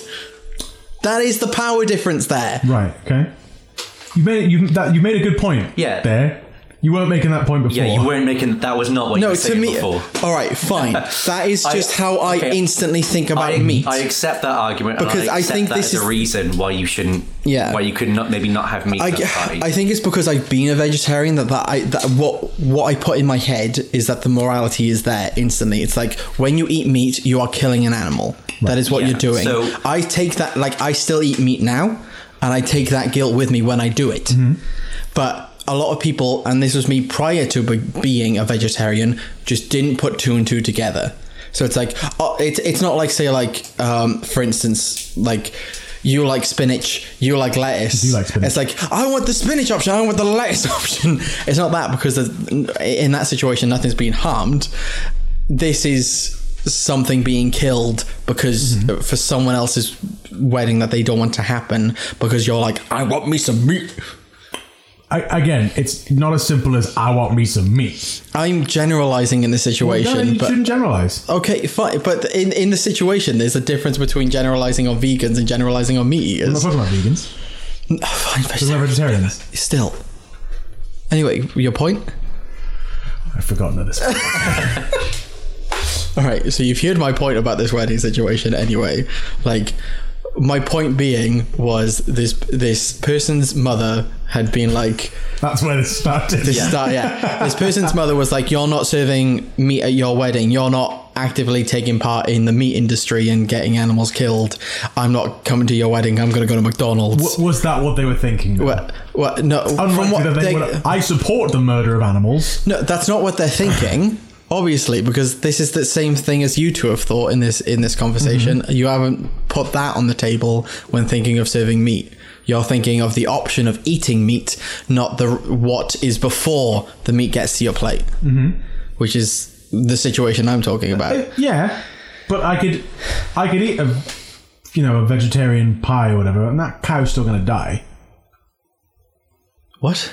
My eating of the meat industry will exist. You know what I mean? It's supply and demand. KFC put out this thing this year. They did a double chicken and bacon burger, and in their advertising, and it's really good anti-advertising for people who are into marketing, such as me. I'm a marketing manager, aka I don't have a lot of sex. In their advertising, they were like, meat eating has gone down this year. We would have made a lot more profit if we released this burger last year, and even more if we released it the year before. So supply is falling because people are buying it less, because there's a rise in vegetarianism and veganism. So if you say, hey, for a party that you've planned years in advance, for say a wedding, hey, I want some meat, that person's then got to go to either a butcher or say however they cash and carry meat, that still goes onto a thing and say yes, this many people this year have bought meat, so this is how many cows we have to kill, kind of thing. The less number of that exists means the less animals that get killed for that meat. All right. So don't take part in the system when you can. So if you are going to eat meat, if you are going to eat meat, or if you want you can go say days without meat. So say some people do meatless Fridays or this, that, and the other. Oh, sorry, I thought you meant physically. No, I'm you can go your entire life without meat. Actually, I've gone 3 days without meat. My body is breaking down. Some people just do say meatless days instead. Another option for say obviously do your meatless days, but if you get meat from the clearance section instead of the brand new section, you're still reducing it because that meat hasn't been thrown away, increasing your chance of getting salmonella. Well, if it's going off on that day or the next day, you got to eat it that day. Yeah, exactly. But so if I'm cooking fajitas today for everyone in the house, I will check the clearance section because that's going to be done today. So you're still reducing the amount that's being made because you're not buying an additional pack and throwing away a pack. So it's just stuff like that. Just remembered. I bought reduced burgers today. You got to eat them today, Tom. Or at least cook them today, and then I'll freeze them. I'm gonna have them for breakfast tomorrow. That'll be fine. Well, I'll eat 2. He's unemployed. I'll eat 2 burgers now, and then I'll wake up at like 10 o'clock tomorrow and have them for. You're going to have burgers. Look, he wasn't judging like how many burgers you were eating in the morning. It was the fact that you were eating burgers in the morning. Dude, like, more burgers the better. Do you know what I mean? I've eaten 4 burgers in a sitting before, but like for breakfast. In my opinion, breakfast is a social construct, and I think that anything you can eat, you should eat for breakfast. Oh, okay. Well, let's talk about social constructs. Let's talk about human constructs. The passage of time. I want to point out that the first hour of this podcast was really pleasant, and we were talking about what we learned during the year. Then the second hour of this podcast has turned into yelling about vegetarianism and now yelling about social constructs. The passage of time, money, clothing. Clothing less of a social construct, actually, because we wore it so we didn't die of cold. Yeah. I don't wear a jacket because I want to. But I wear it because I do want to because I look fly. But we give it, we have evolved to the point where we don't need the hair on our bodies. Men now are being born without hair growing on their chests. Like, I say men now, like in I don't want to sound like I'm pro eugenics or anything, but in the Stone Age, those guys would have died because they would have got too cold. Yeah, and I've got so much hair on my body, and I'm still cold all the time. I only in this house. This is the first house I've moved into and been like, I'm actually cold. But to be fair, I have a decent sized bedroom, and I'm the only single person in this house. Everyone else sleeps in their bed with each other. Aww. And my friend slept in the same bed with me last night. The radiators haven't been on the past 3 days, as I realized yesterday. And I woke up and I was like, oh, I'm so comfy and warm in this bed because there's another human in this room. What you're saying is, so they slept with you, whereas they slept and you sat around for most of the night and then slept for 2 hours. I slept for 2 hours. No, they were with me. Like, they went to see Star Wars with me, so we both slept. I don't understand what you said. You said, oh, they slept with me in the bed. It's like they slept while you stayed awake, because apparently you only got 2 hours of sleep. Yeah, I only had 2 hours sleep. Because if we both got in, like Tom got in it with me at like 3:30. Oh, was it Tom? No, Tom didn't stay in this bed with me. Oh. Yes, Tom stayed in the bed with me. Yeah, he had a nightmare. Oh, Tom, what did you have a nightmare about? Many things. Oh, cool. Mostly involving like people trying to like cook parts of me. Do you actually have those nightmares? I've had a nightmare about that. Ooh, that sounds really horrible. Like people chasing me because it's like they want to like it's like, oh, there's no food. Your food. And then I'm being chased by people who want to eat me. Good Lord. A metaphor for the meat industry. Maybe so. I mean, I'm not a vegetarian, but maybe it is. I don't fucking want a human served at my wedding. No thank you, Hannibal Lecter. No thank you. I had a dream the other night that I lost my foot, and I've just realised that I had a thought during that dream that was like, I'm going to eat that foot. Because I was like, but my brain went, I don't want to waste this foot. No, I didn't lose my foot. It came off. So I was like, my thought process was, I don't want to waste that, because what do you do with a foot? If your foot just came off, like obviously you go to the hospital, but in Dreamland, hospitals don't exist. You're not dying. You're fine. You just foot off. You're just like, Cool. So my thought process was, I should eat that, because then I can try what human is. It's going to be quite gamey because of it's my foot. Apparently, it's really delicious. According to previously convicted cannibals. Back apparently, to I've heard it's salty. A previous notion. I do believe that many social constructs are useful. I do believe that what I can eat when I wake up in the morning is not a useful construct, so I do not subscribe to it. Well, I think the social construct isn't helpful, but the idea of having these are more beneficial for you to eat during the morning. Protein is apparently a good one to have in the morning. So why are we having bran flakes. You should have bacon also. Well, fibre is useful because you want to shit in the morning, really. Oh, yeah. Apples are good to eat in the morning because they wake you up more than a coffee does. I need to tell you something. I need to tell you something about fibre and shitting in the morning. Right. Gentlemen, do you know who Pavlov was? I do know who Pavlov was. Pavlov? The name is familiar. Right, so For those of is you this I don't know history? Because I said something very I don't know history this there. is I don't know science. For those of you who don't know, Pavlov was a Russian scientist who experimented with dogs. Before taps. No. You're the bell. in the right ballpark. He rang a bell at the same time every day and then fed the dogs. After several weeks of this, the dogs would begin to salivate at the same time every day, even when Pavlov didn't ring the bell, and every time not at the same time when he rang the bell. Basically, this illustrates a human being's or an animal's physiological response to certain external stimuli that is not completely subconscious. Now, I am starting to have a Pavlovian response to coffee in the morning. I don't even have to drink it. I get to work and I buy a cup of coffee and my body goes, "Ooh, you need a shit." And now you might think that's just a coincidence. I have observed this on more than half a dozen occasions. That's fine. I mean, I get where you're coming from. Basically, every day when I get home, I walk through that door and I'm like, I need to shit. But if I'm going into town straight away to do some shopping, I don't need to shit. That is a Pavlovian response, sir. I'm like, I've come home, I'm going to drop a deuce, and then I'm going to play Halo.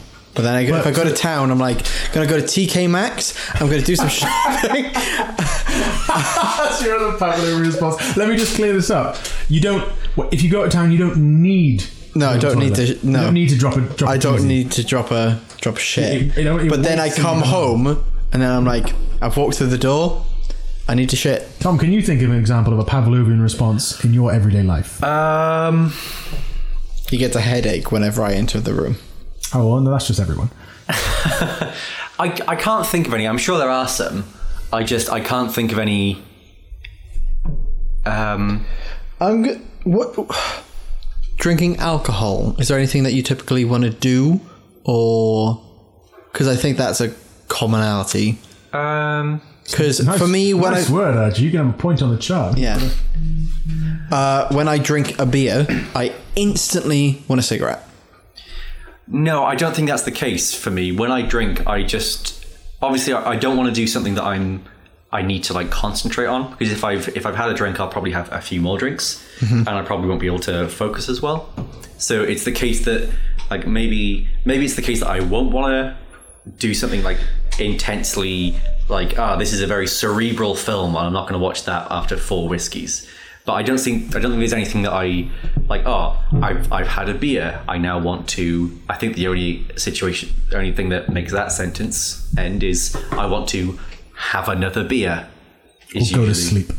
I'll go to sleep, but that's just energy. That's called, you're not 22 anymore. You kind of appreciate a beer nap now. Yeah, I don't know. I can't think of any off the top of my head that are like blatant. That's fair. Decade. Let's talk the decade. So 2010, we were both in school. Where were you? Were you in sixth form? I was. Oh. Yeah, just starting my... I was at the end of 2010.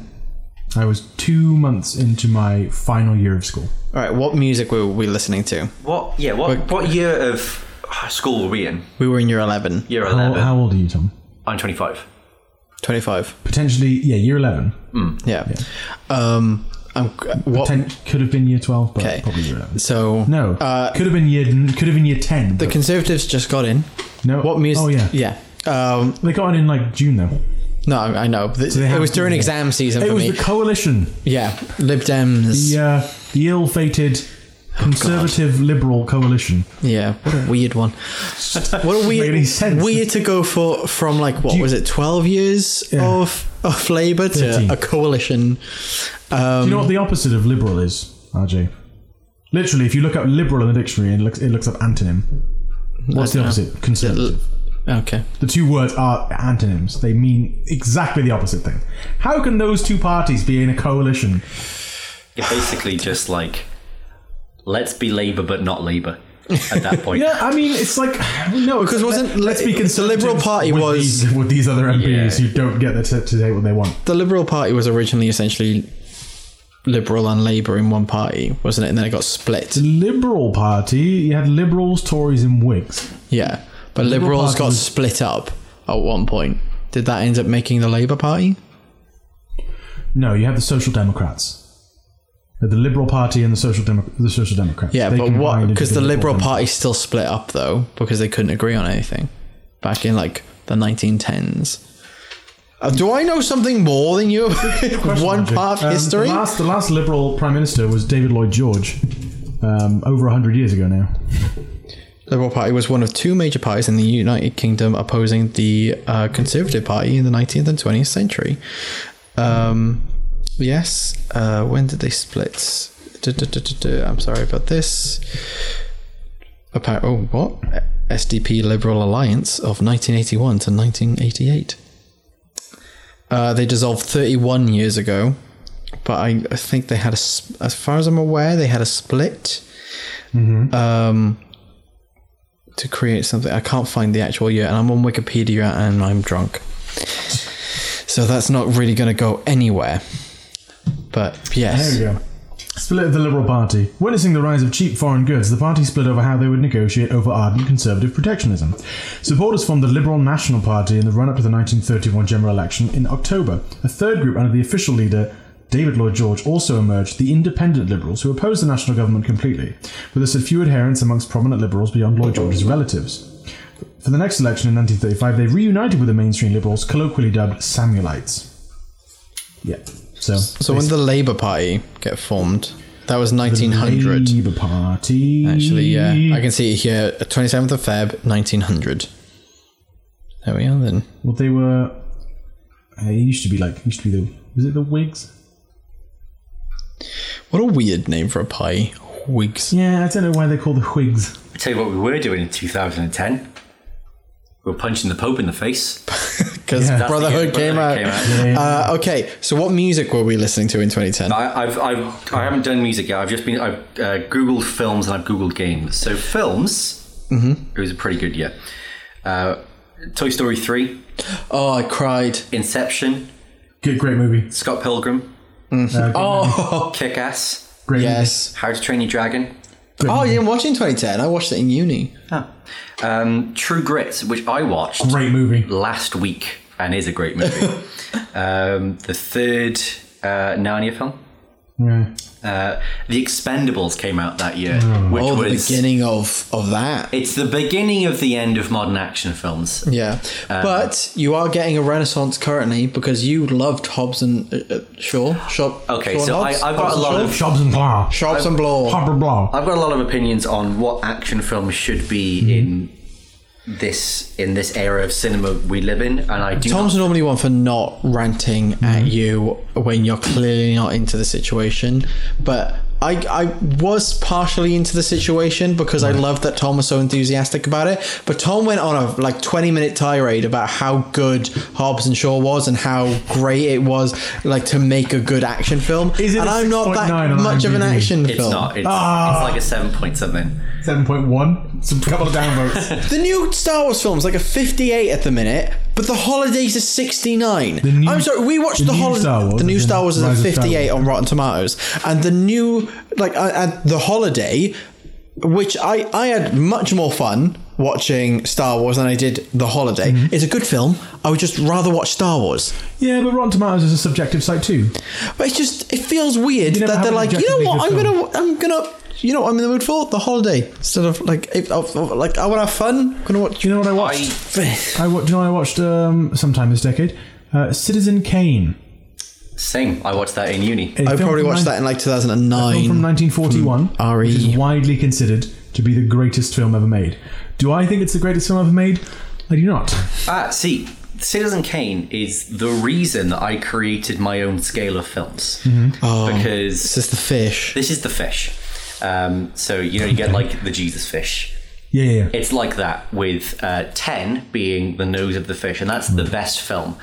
And then going one side from that is films that are well made, and on the other side of that is films that are poorly made. Okay, and they meet. They meet at 10 because if your film is a 9, then it can be very badly made but very enjoyable. If your film is like 16, it can be very well made, but it's boring. And I would put Citizen Kane at like a 16 on that scale, because I agree that without Citizen Kane, cinema would not be the same. It's highly influential. As a filmmaking endeavor, I think it's excellent. What a boring film. I know. What a dull film to sit through. Have you ever watched other Orson Welles films?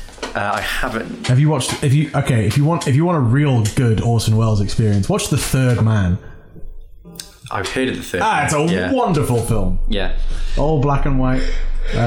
Dial M for murder, or just M as well. Oh, it's a good movie. It's in German, but it's brilliant. What music were you listening to in 2010, Alex? Well, I will say to you that I was just discovering Eminem because of his wonderful album Recovery. Oh, is that the one with Love You Like You Do? Not Love You Like You Do. Love the Way You Lie. I started saying love and then I got confused with that Golding. Like, I like Eminem, and then I did like Eminem before, but it was like his career renaissance. I'll tell you what else. Another Eminem song that came out that year, because Black Ops came out in 2010, which means that Won't Back Down came out with Pink. Yeah, which is another good song by Eminem.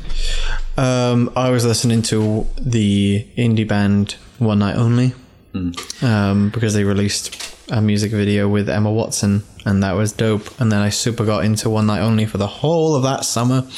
I think I was listening to the same music I'd been listening. I think I listened to the same music from like the age of 12 till about the age of like 20. I was making parody videos back then, so I got into Lady Gaga because it was super easy. You're making serious videos now?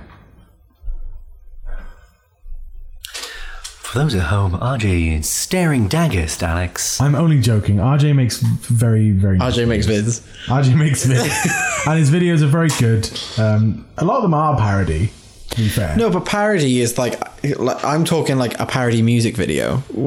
By parody, what are you referring to? I don't think I've made a parody. Like, I don't think I've made a comedic video. I was just making a mean joke saying your videos are shit, but... I was going to say, because I don't think I've made a comedic... I haven't aimed to... That's actually a complete lie. I actually really, really like your videos, and I'm a subscriber to your video channel. I think the last comedic video that I made, these were the Geek Center ones as well, was... these were on the Geeks. Have you watched Toga? I haven't. No. Oh, Tom, you've got to watch Toga. You're shitting on yourself on that one. You're shitting on yourself. I do not think that I'm a good actor. Oh, Toga's great. The past three, Jesus Christ! Of course, I'm better a physicist. All right, so drunk, keep talking, and nobody explodes. So the game keep talking, and nobody explodes except I'm drunk. Oh my god! Trying to explain. That video was so frustrating to watch because you're just like, what am I doing? And I'm like, no, it's there. There's 2 batteries. You're like, I think there's only 1 battery, and I'm like, there's clearly 4. And then the one before that was Jackbox Party Pack 4, which is titled "I Am Not a Furry." It's a lie, though. And then the one before that is "Can You Explain Kingdom Hearts While Drunk?" which is me and Tom. Super drunk. That video is so chaotic because we're not listening to each other. No, we can't. No, you can't. We are so drunk we're not listening to each other in that video. No, yeah. Because we keep saying the things. No, that's not what happened. This is what happened after just explaining that exact thing. Yeah. All right, RJ, I've got a test for you. Oh dear. All right, yes, because I did so well on the I don't know history test. Okay, you have 1 minute. Oh, Jesus. Explain the plot of Kingdom Hearts. Go. All right, Kingdom Hearts. So, Sora is just Kingdom Hearts 1. Mm-hmm. Okay, cool. Can you restart that then? Because you asked me a question during it. I need that extra 6 seconds. Okay, RJ, you have 1 minute. Please explain the plot of Kingdom Hearts 1 starting now. 3 kids on an island. They're just after leaving the island because it's kind of boring on Destiny Islands, and they're in the middle of building this little boat. During this time, a giant storm hits the island and a bunch of evil creatures spawn out onto the island. They're like, oh no! And they all go to the island to make sure that it's all fine. But one of them's just like, we can use this darkness to leave the island. Kairi will come with. No, I'm gonna go save Kairi. Kairi's goddamn missing. So Sora's by himself now because evil dude's gone, which is Riku, and then he ends up in Travis Town. And now he's met Donald and Goofy, and they've got to go through a whole bunch of Disney World to try and find Kairi, King Mickey, and Riku to make sure that Light doesn't die. They end up at a place called Hollow Bastion, and they save Riku from evil, at least partially. And then they also meet this dude called Ansem, who's like literally trying to fuck everything up. They end up at the end of the world and defeat Ansem because Ansem's trying to open the door to Kingdom Hearts, and they stop him from doing that. And now there's even more danger to tackle at Castle Oblivion. Almost a perfect minute. I feel like that was an okay descriptor. That was very good. But what is Kingdom Hearts? Kingdom Hearts is the place where all hearts go when they are being I'm subject joking. to darkness. Don't open this fucking Do not open the door to Kingdom Hearts. but why is Mickey the king? I don't answer that question. I don't want to know. Because it's why Disney is Castle from Final Fantasy VIII in Disneyland? He's not in Disneyland. He's either in Hollow Bastion or Travis Town. What? Yeah, exactly. He's in Travis Town because Hollow Bastion fell to darkness. When it's not fell to darkness, he's in Hollow Bastion, which then becomes Radiant Garden. Tom, what's your favourite game of all time? My favourite game of all time. I was playing Kingdom Hearts 2 in 2010 because I wouldn't stop between 2005 and 2010. Continue. It's changed now. I'm playing Kingdom Hearts 3 now. It's either Persona 4, the one I played. I didn't play the original PS2 version. I played Golden for the PS Vita, or a game that did come out in 2010, Mass Effect 2. Oh, you love Mass Effect. I fucking love. All right. You hated Andromeda though. Andromeda is a stain on my existence. Total sack of shit. Right, yeah, what you think of Andromeda is what I think of Kingdom Hearts Reboot. Which of the let's do this for you as well. Let's just take up some time. Which of the 3 Mass Effects would you like to explain? I'll go for one. Okay, Tom Stickler, you have 1 minute on Mass Effect 1, starting now. After finding Prothean technology and seeing a vision of the future, Commander Shepard learns secrets about the what are they called? The Reapers, who are going to come and take over the galaxy. Gaining new powers from the Citadel, he then goes off on a quest to find out more about this Prothean technology and the Reapers, being stopped and thwarted along the way by Saren, a Turian turned Reaper thrall who is trying to help them gain control of the galaxy and destroy everything so that he himself can gain power. And I'm done. You missed out Sovereign. It's okay. It's an extraneous detail. There we are.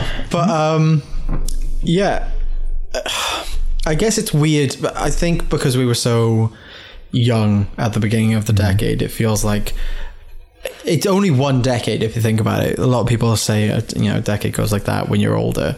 But for us, we couldn't drink. We couldn't buy cigarettes. We had to play video games. Like, we were still living with our parents, more than likely, depending. It's like, we couldn't do a lot a decade ago. So I think this has been a very long decade. I could drink and buy cigarettes. I mean, we did drink and buy not buy cigarettes. We would drink and smoke. Yeah, but I could buy and buy. You were 18 a decade ago. Yeah. Oh, I'm sorry. In 2010. Why are you sorry? At the end of 2010, yeah. At the end of this year, I'll be 28. No, I won't. Hang on a minute. Yeah, at the end of 2020, I'll be... End of 2020? Technically, we're not actually at the end of the decade. No, a decade goes from 2010 to 2019. And then it's 2020, so you're in the 20s. To 2020. Yeah, but a decade is 10 years. Yeah. You're telling me a decade is 9 years. 2010, 11, 12, 13, 14, 15, 16, 17, 18, 19. Oh. Yeah, it's still whole years, just because it's a zero. Yeah. Because the year 0 doesn't mean not a year had passed. It means the also, year not the zero. year that Jesus Christ was born, as you'll know if you listen to the Christmas episode of I Don't Know History. Yeah. Follow us at Art History IDK. When was Jesus born? Yeah. Okay, I'm going to say 31 for some reason. That's in my head. He died in 31. Jesus was actually born sort of August, maybe like 4 BC. 4 before Christ. Yeah, realistically. Only no, his name before then was like Jesus Jones, and then when he was 4 years old, Joseph was like, you know what? He's not Jones. He's not Joseph Jones. He's Jesus Christ. No, his name was actually like Keith Scott, right? Oh, boo. And then Michael Scarn. And then one day, he accidentally like hits Joseph in the shin with a really sharp object, and he just goes, "Oh, Jesus Christ!" And it's like, "Oh, I like that." What a weird. That would be a really fun paradoxical way to get Jesus named. Like people go into the past and like, Jesus Christ! It's like it's actually like good. a curse from ancient language that is forgotten. I think we've had this conversation. Have we? So there's some kind of paradoxical way that he was named. I wouldn't be surprised. We have done a lot of episodes of Cuppa RJ at this point. Yeah. This is the final, so let's just call it a callback. Don't call it a comeback. I've been here for years. What's your favourite year of the decade? Like, where's your peak of this decade? Oh, God. I can't tell you that. Like, I'd have to. I don't really remember. Like, the past is. You have a year-based memory, RJ. You can remember what you were doing in 2013. Yeah, I can. I do it via my style of that year. What year did we meet? What year did we meet? Meet or meet? There's a difference because we met in 2012, but we did not hang out. We actually met and hung out, and you got asked for my number at a Starbucks in 2013. Oh my God, has it been 6 years? Hiya, mate. Yeah. Oh my God, I'm so old. You were 22 when you first met. And you were 19? Yeah. Oh God. Hanging around with teenagers as a fully grown adult. Oh God, Tom, what year did you and I meet? Probably like 2015. Not a clue. Right, but so even as you got it, RJ answered like that. He was like, well, 2012 or 2013. No, I'm basing it on the fact that you probably wouldn't have really hung out unless you probably would have met, quote unquote, in the. Did you go to the gathering where we were in the Weatherspoons where he told the train joke? No. The Mokolotive? No. Did I say that right? Locomotive. No. Yeah. That's the one. Mokolotive. Okay. I've drunk too much. No, if you weren't there at that gathering, then it's more than likely 2015 via me. Tom, you weren't a gathering person, were you? No, I've never made YouTube videos. Well, I have. If you consider me putting my college and uni projects on YouTube. I do. Then those are the only YouTube videos I've ever made. Average YouTube creator. Yeah, no, it was never for me. I've never really felt comfortable putting things that I created in the public view space. You do tend to prefer the role of sidekick than host. Yeah, no, I'm not a fan of like limelight. Yeah, like even if you're in the limelight, you're like, I want to be the secondary in the situation, the straight man. Yeah, kind of. To RJ's comic form. Yes. Well, normally that's the other way around. Like talk show hosts say, like if you take a look at Conan O'Brien, Conan is the straight man, whereas his dumpy sidekick would be me. You know, I'm sure I've described you as Andy Richter as well. Yeah, I think you have. If it was the talk show, I'd be Conan, you'd be Andy Richter. Andy Richter's funny as fuck. Yeah, but I don't want to be the sidekick. You know what happens to sidekicks who become the straight man? You get James fucking Corden. Yeah, but he's got his own show now, so... Yeah, I like James Corden. You like James Corden? Yeah, what's wrong with James Corden? I just find him a bit fake and annoying. Yeah. Oh, yeah, me too. It's called being a TV personality. No, but there's Conan O'Brien isn't annoying. Yeah, I mean, yeah, sometimes. Yeah. Craig Ferguson, who he predecessed after taking over the Late Late Show, What? Amazing. James Corden took over the Late Late Show after. What's Craig Ferguson on now then? I think he's just basically retired. He's voice acted for How to Train Your Dragon. He's done documentaries. Craig Ferguson. He's hilarious. He was in a band with Peter Capaldi, and they did a lot of LSD. That's crazy. That's fair. Who's your favorite American talk show host? American. Yeah, specifically American. Between Conan or Stephen Colbert. I think Conan more because he's more diverse in what he brings to his stage, whereas Stephen is just more on keeping to a format without being overly cheap. Like, do you like James Corden? Do you like Bill Maher? Oh, that right wing fucker. He's actually very left wing. What is it? I thought he was the one that constantly gets in trouble for being like homophobic and racist. Oh, is that Bill O'Reilly? I think. Oh, I'm thinking Bill O'Reilly. But I'm not a big fan of Bill Maher, to be honest with you. Isn't he like a shitty comedian? He says too many like outrageous things just for laughs, and he's like said the N-word on his show, and it's like, you can't do that. And I used to have to come on and be like, fuck you, Bill Maher. Like that. That's a meme. that people will know. Bill Maher, not a fan. My favorite American talk show host, I think, is it Jimmy Fallon? Oh, don't you dare! No, I like Jimmy Fallon. This is God's house. What's wrong with Jimmy Fallon? He's so fake. Honestly, the fact that I don't understand. Oh yeah, so I went to the shop the other day.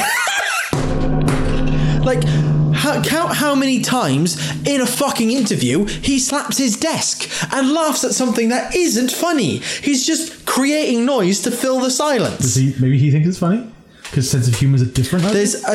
He did an interview with Rami Malek where Jimmy Fallon did let out a spoiler for the film, and Rami Malek called him out on it, and then he just went, "Mate, it's fine," and then touched his hand, and then she just looked down and went, was disgusted by it, and he's just. What I'm saying by fake is clearly this is not you can have a persona. My Cuppa RJ persona isn't me on a day-to-day basis. This is me chucked up to 150%. But there is a difference between having that and considering you as your normal self better than your fake self. And that's where Jimmy Fallon lives. If you check him on SNL, he's dumb. He is not professional at all on SNL. He breaks at every scene he's basically in. And it's if you're going to be a comedian, either learn how to act or just, get out. Jimmy, if you're listening. I know I've had a drink. But I just can't stand how boring that man is. I do like Conan O'Brien as well, actually. I think I might go with Conan after that. I'm sorry if that actually felt about Conan. Sorry. Conan O'Brien. I used to,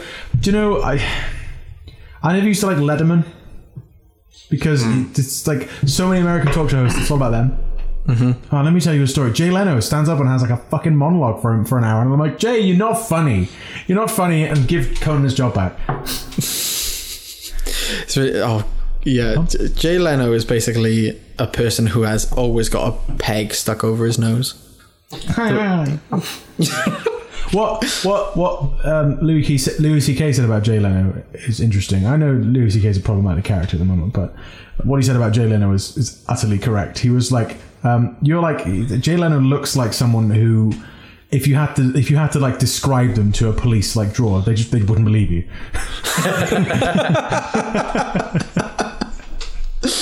Fair enough. It's who is Mojo? Yeah, he had a huge chin. It's no one looks like this. That's a character. Tom, who's your favourite American talk show host? I don't really like any of them. I'm not a fan of the format. Who's your favourite talk show host? Graham Norton. That is there's one correct answer, and it is Graham Norton. I mean, I'm not a huge fan of the Graham Norton show either. I'm not a fan. You don't like talk shows? No, I don't. I'm not a fan of talk shows. Again, I'm not.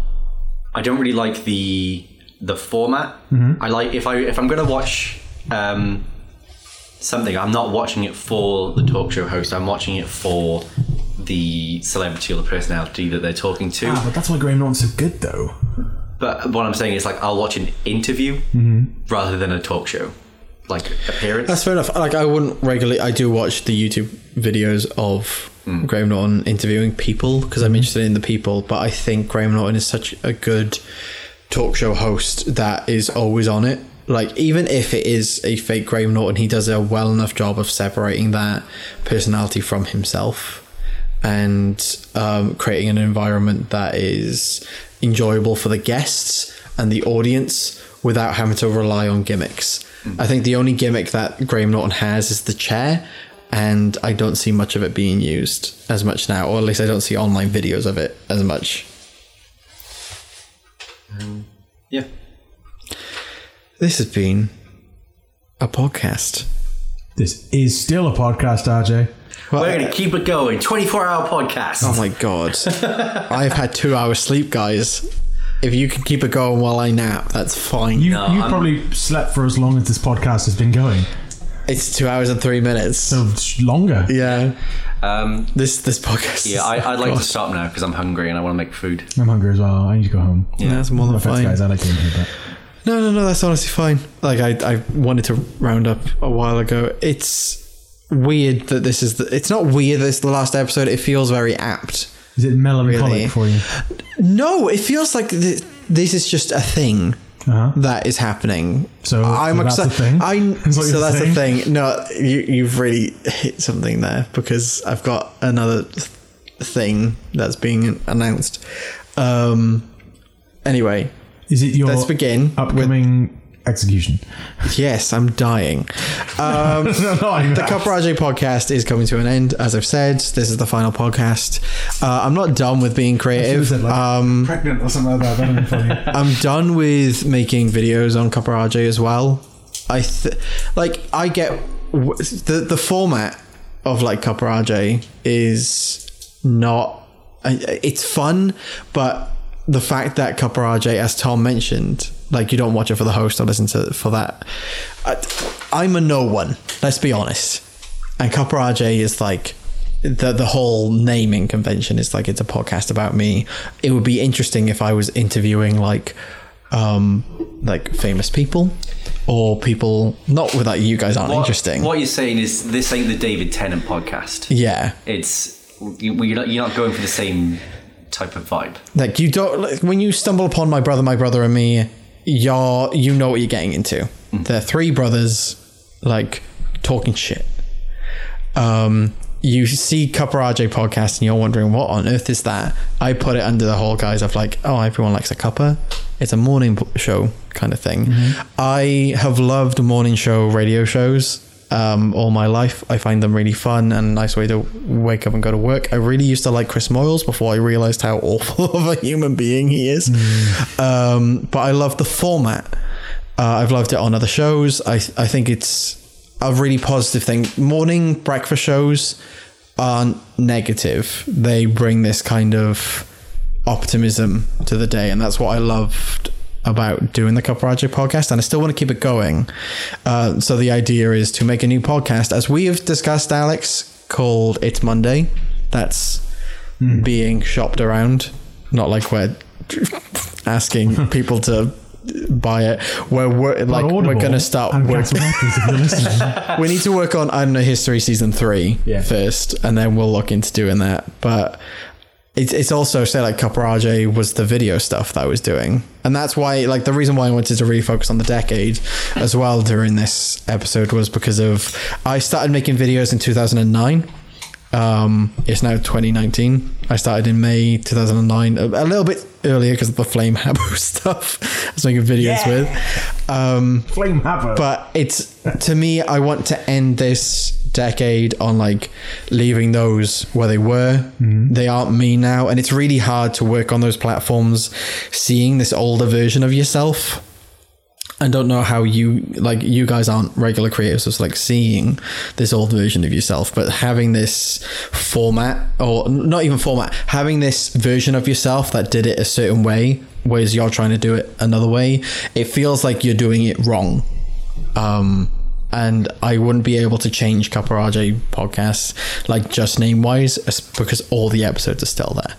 Whereas I want to work with Alex on making it something that we both want to do, because I don't know how you feel about a Monday morning breakfast podcast. You're definitely going to have to be the more upbeat character. Yeah, no, like, there's like the straight man and the comedian. Like, I don't know how we're going to go about it, because they're like, you're the host of I Don't Know History. I am. Whereas It's Monday, I would want it to be where I'm the host and you're the co-host. Like, we have that. The podcast swaps then. Yeah. Like, and we have that conversation. But anyway, point being, Copper RJ is like dead. Like, all of the stuff. The videos that I want to move on to make, I've had stuff written for a long time. I've got a documentary about the LGBTQ community and D&D, like, in production. I have a video that I've been wanting to make for a long, like, we're talking 5 years on this one, which is explaining credit cards. So a lot of people our age don't really understand credit cards. Like, a bunch of us only recently got ISAs because they were shutting Help to Buy ISAs down. And I just want to do a quick explainer, and been in contact with charities who help with that kind of thing on giving advice. And those are the type of videos that I want to make. I want to make these like mini documentary type or mini informational kind of things. I don't want to be the sole thing on a product anymore. I don't want it to be like, hi, my name's RJ and this is me talking about my opinion on this. I want it to be, I'm interested in this thing, let's focus on this thing on each one of those videos. And that's where I want to go. In the past decade, I've learnt that I'm Marmite as a human. People either like me or they just don't like me. They're like, be gone in the bin. Spread well on toast. But I know the stuff that I make quite often is enjoyed by more than just me, as in like more than people than just who like me. So if I step back on being in the limelight, the work that I do is seen more and enjoyed more. It's more for the work and less for you, is what you're saying. Yeah, I've brought my ego in check a little more.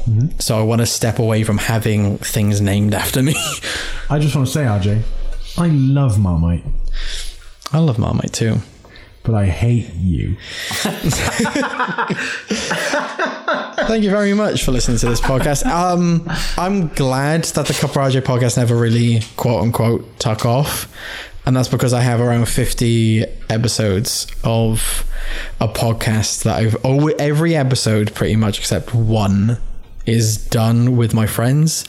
And I don't necessarily think they're all funny. I don't think they're always on point. Like this one, it's 2 hours long and it's rambling nonsense. And I let that happen for a reason, because when I'm old and grey, I can listen back to like 80 hours basically of content of me and my friends laughing at shit. You're gonna have to, because I'll be dead. When you're 80, I'll be what? Hey, to be honest, honestly, I'm probably going to die of a heart attack before then. But at least then, like when you miss me, there's hours of content of us talking back and forth, even if it's just shit.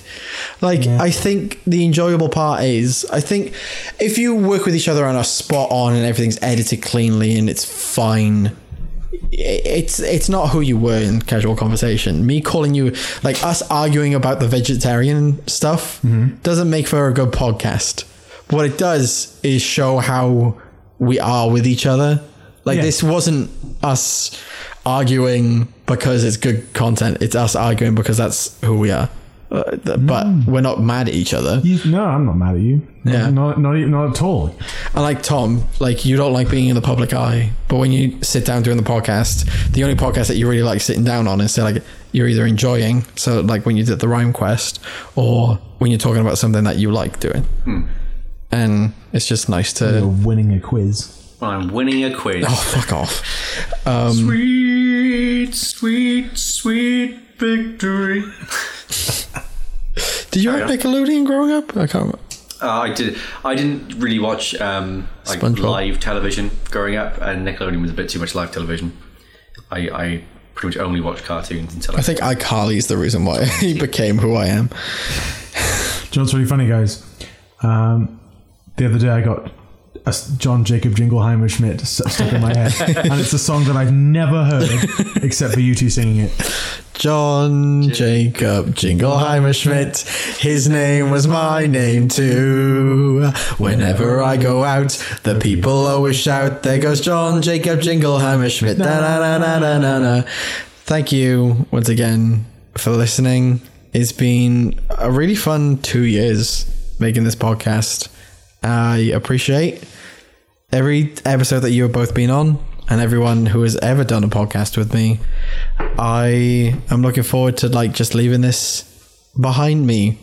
The Cuppa RJ mugs will only remain as mugs now and not anything else. Tom, we've got collectors. We've got collectors items. Yeah. I still claim that nobody won that off me, so it's still my mug.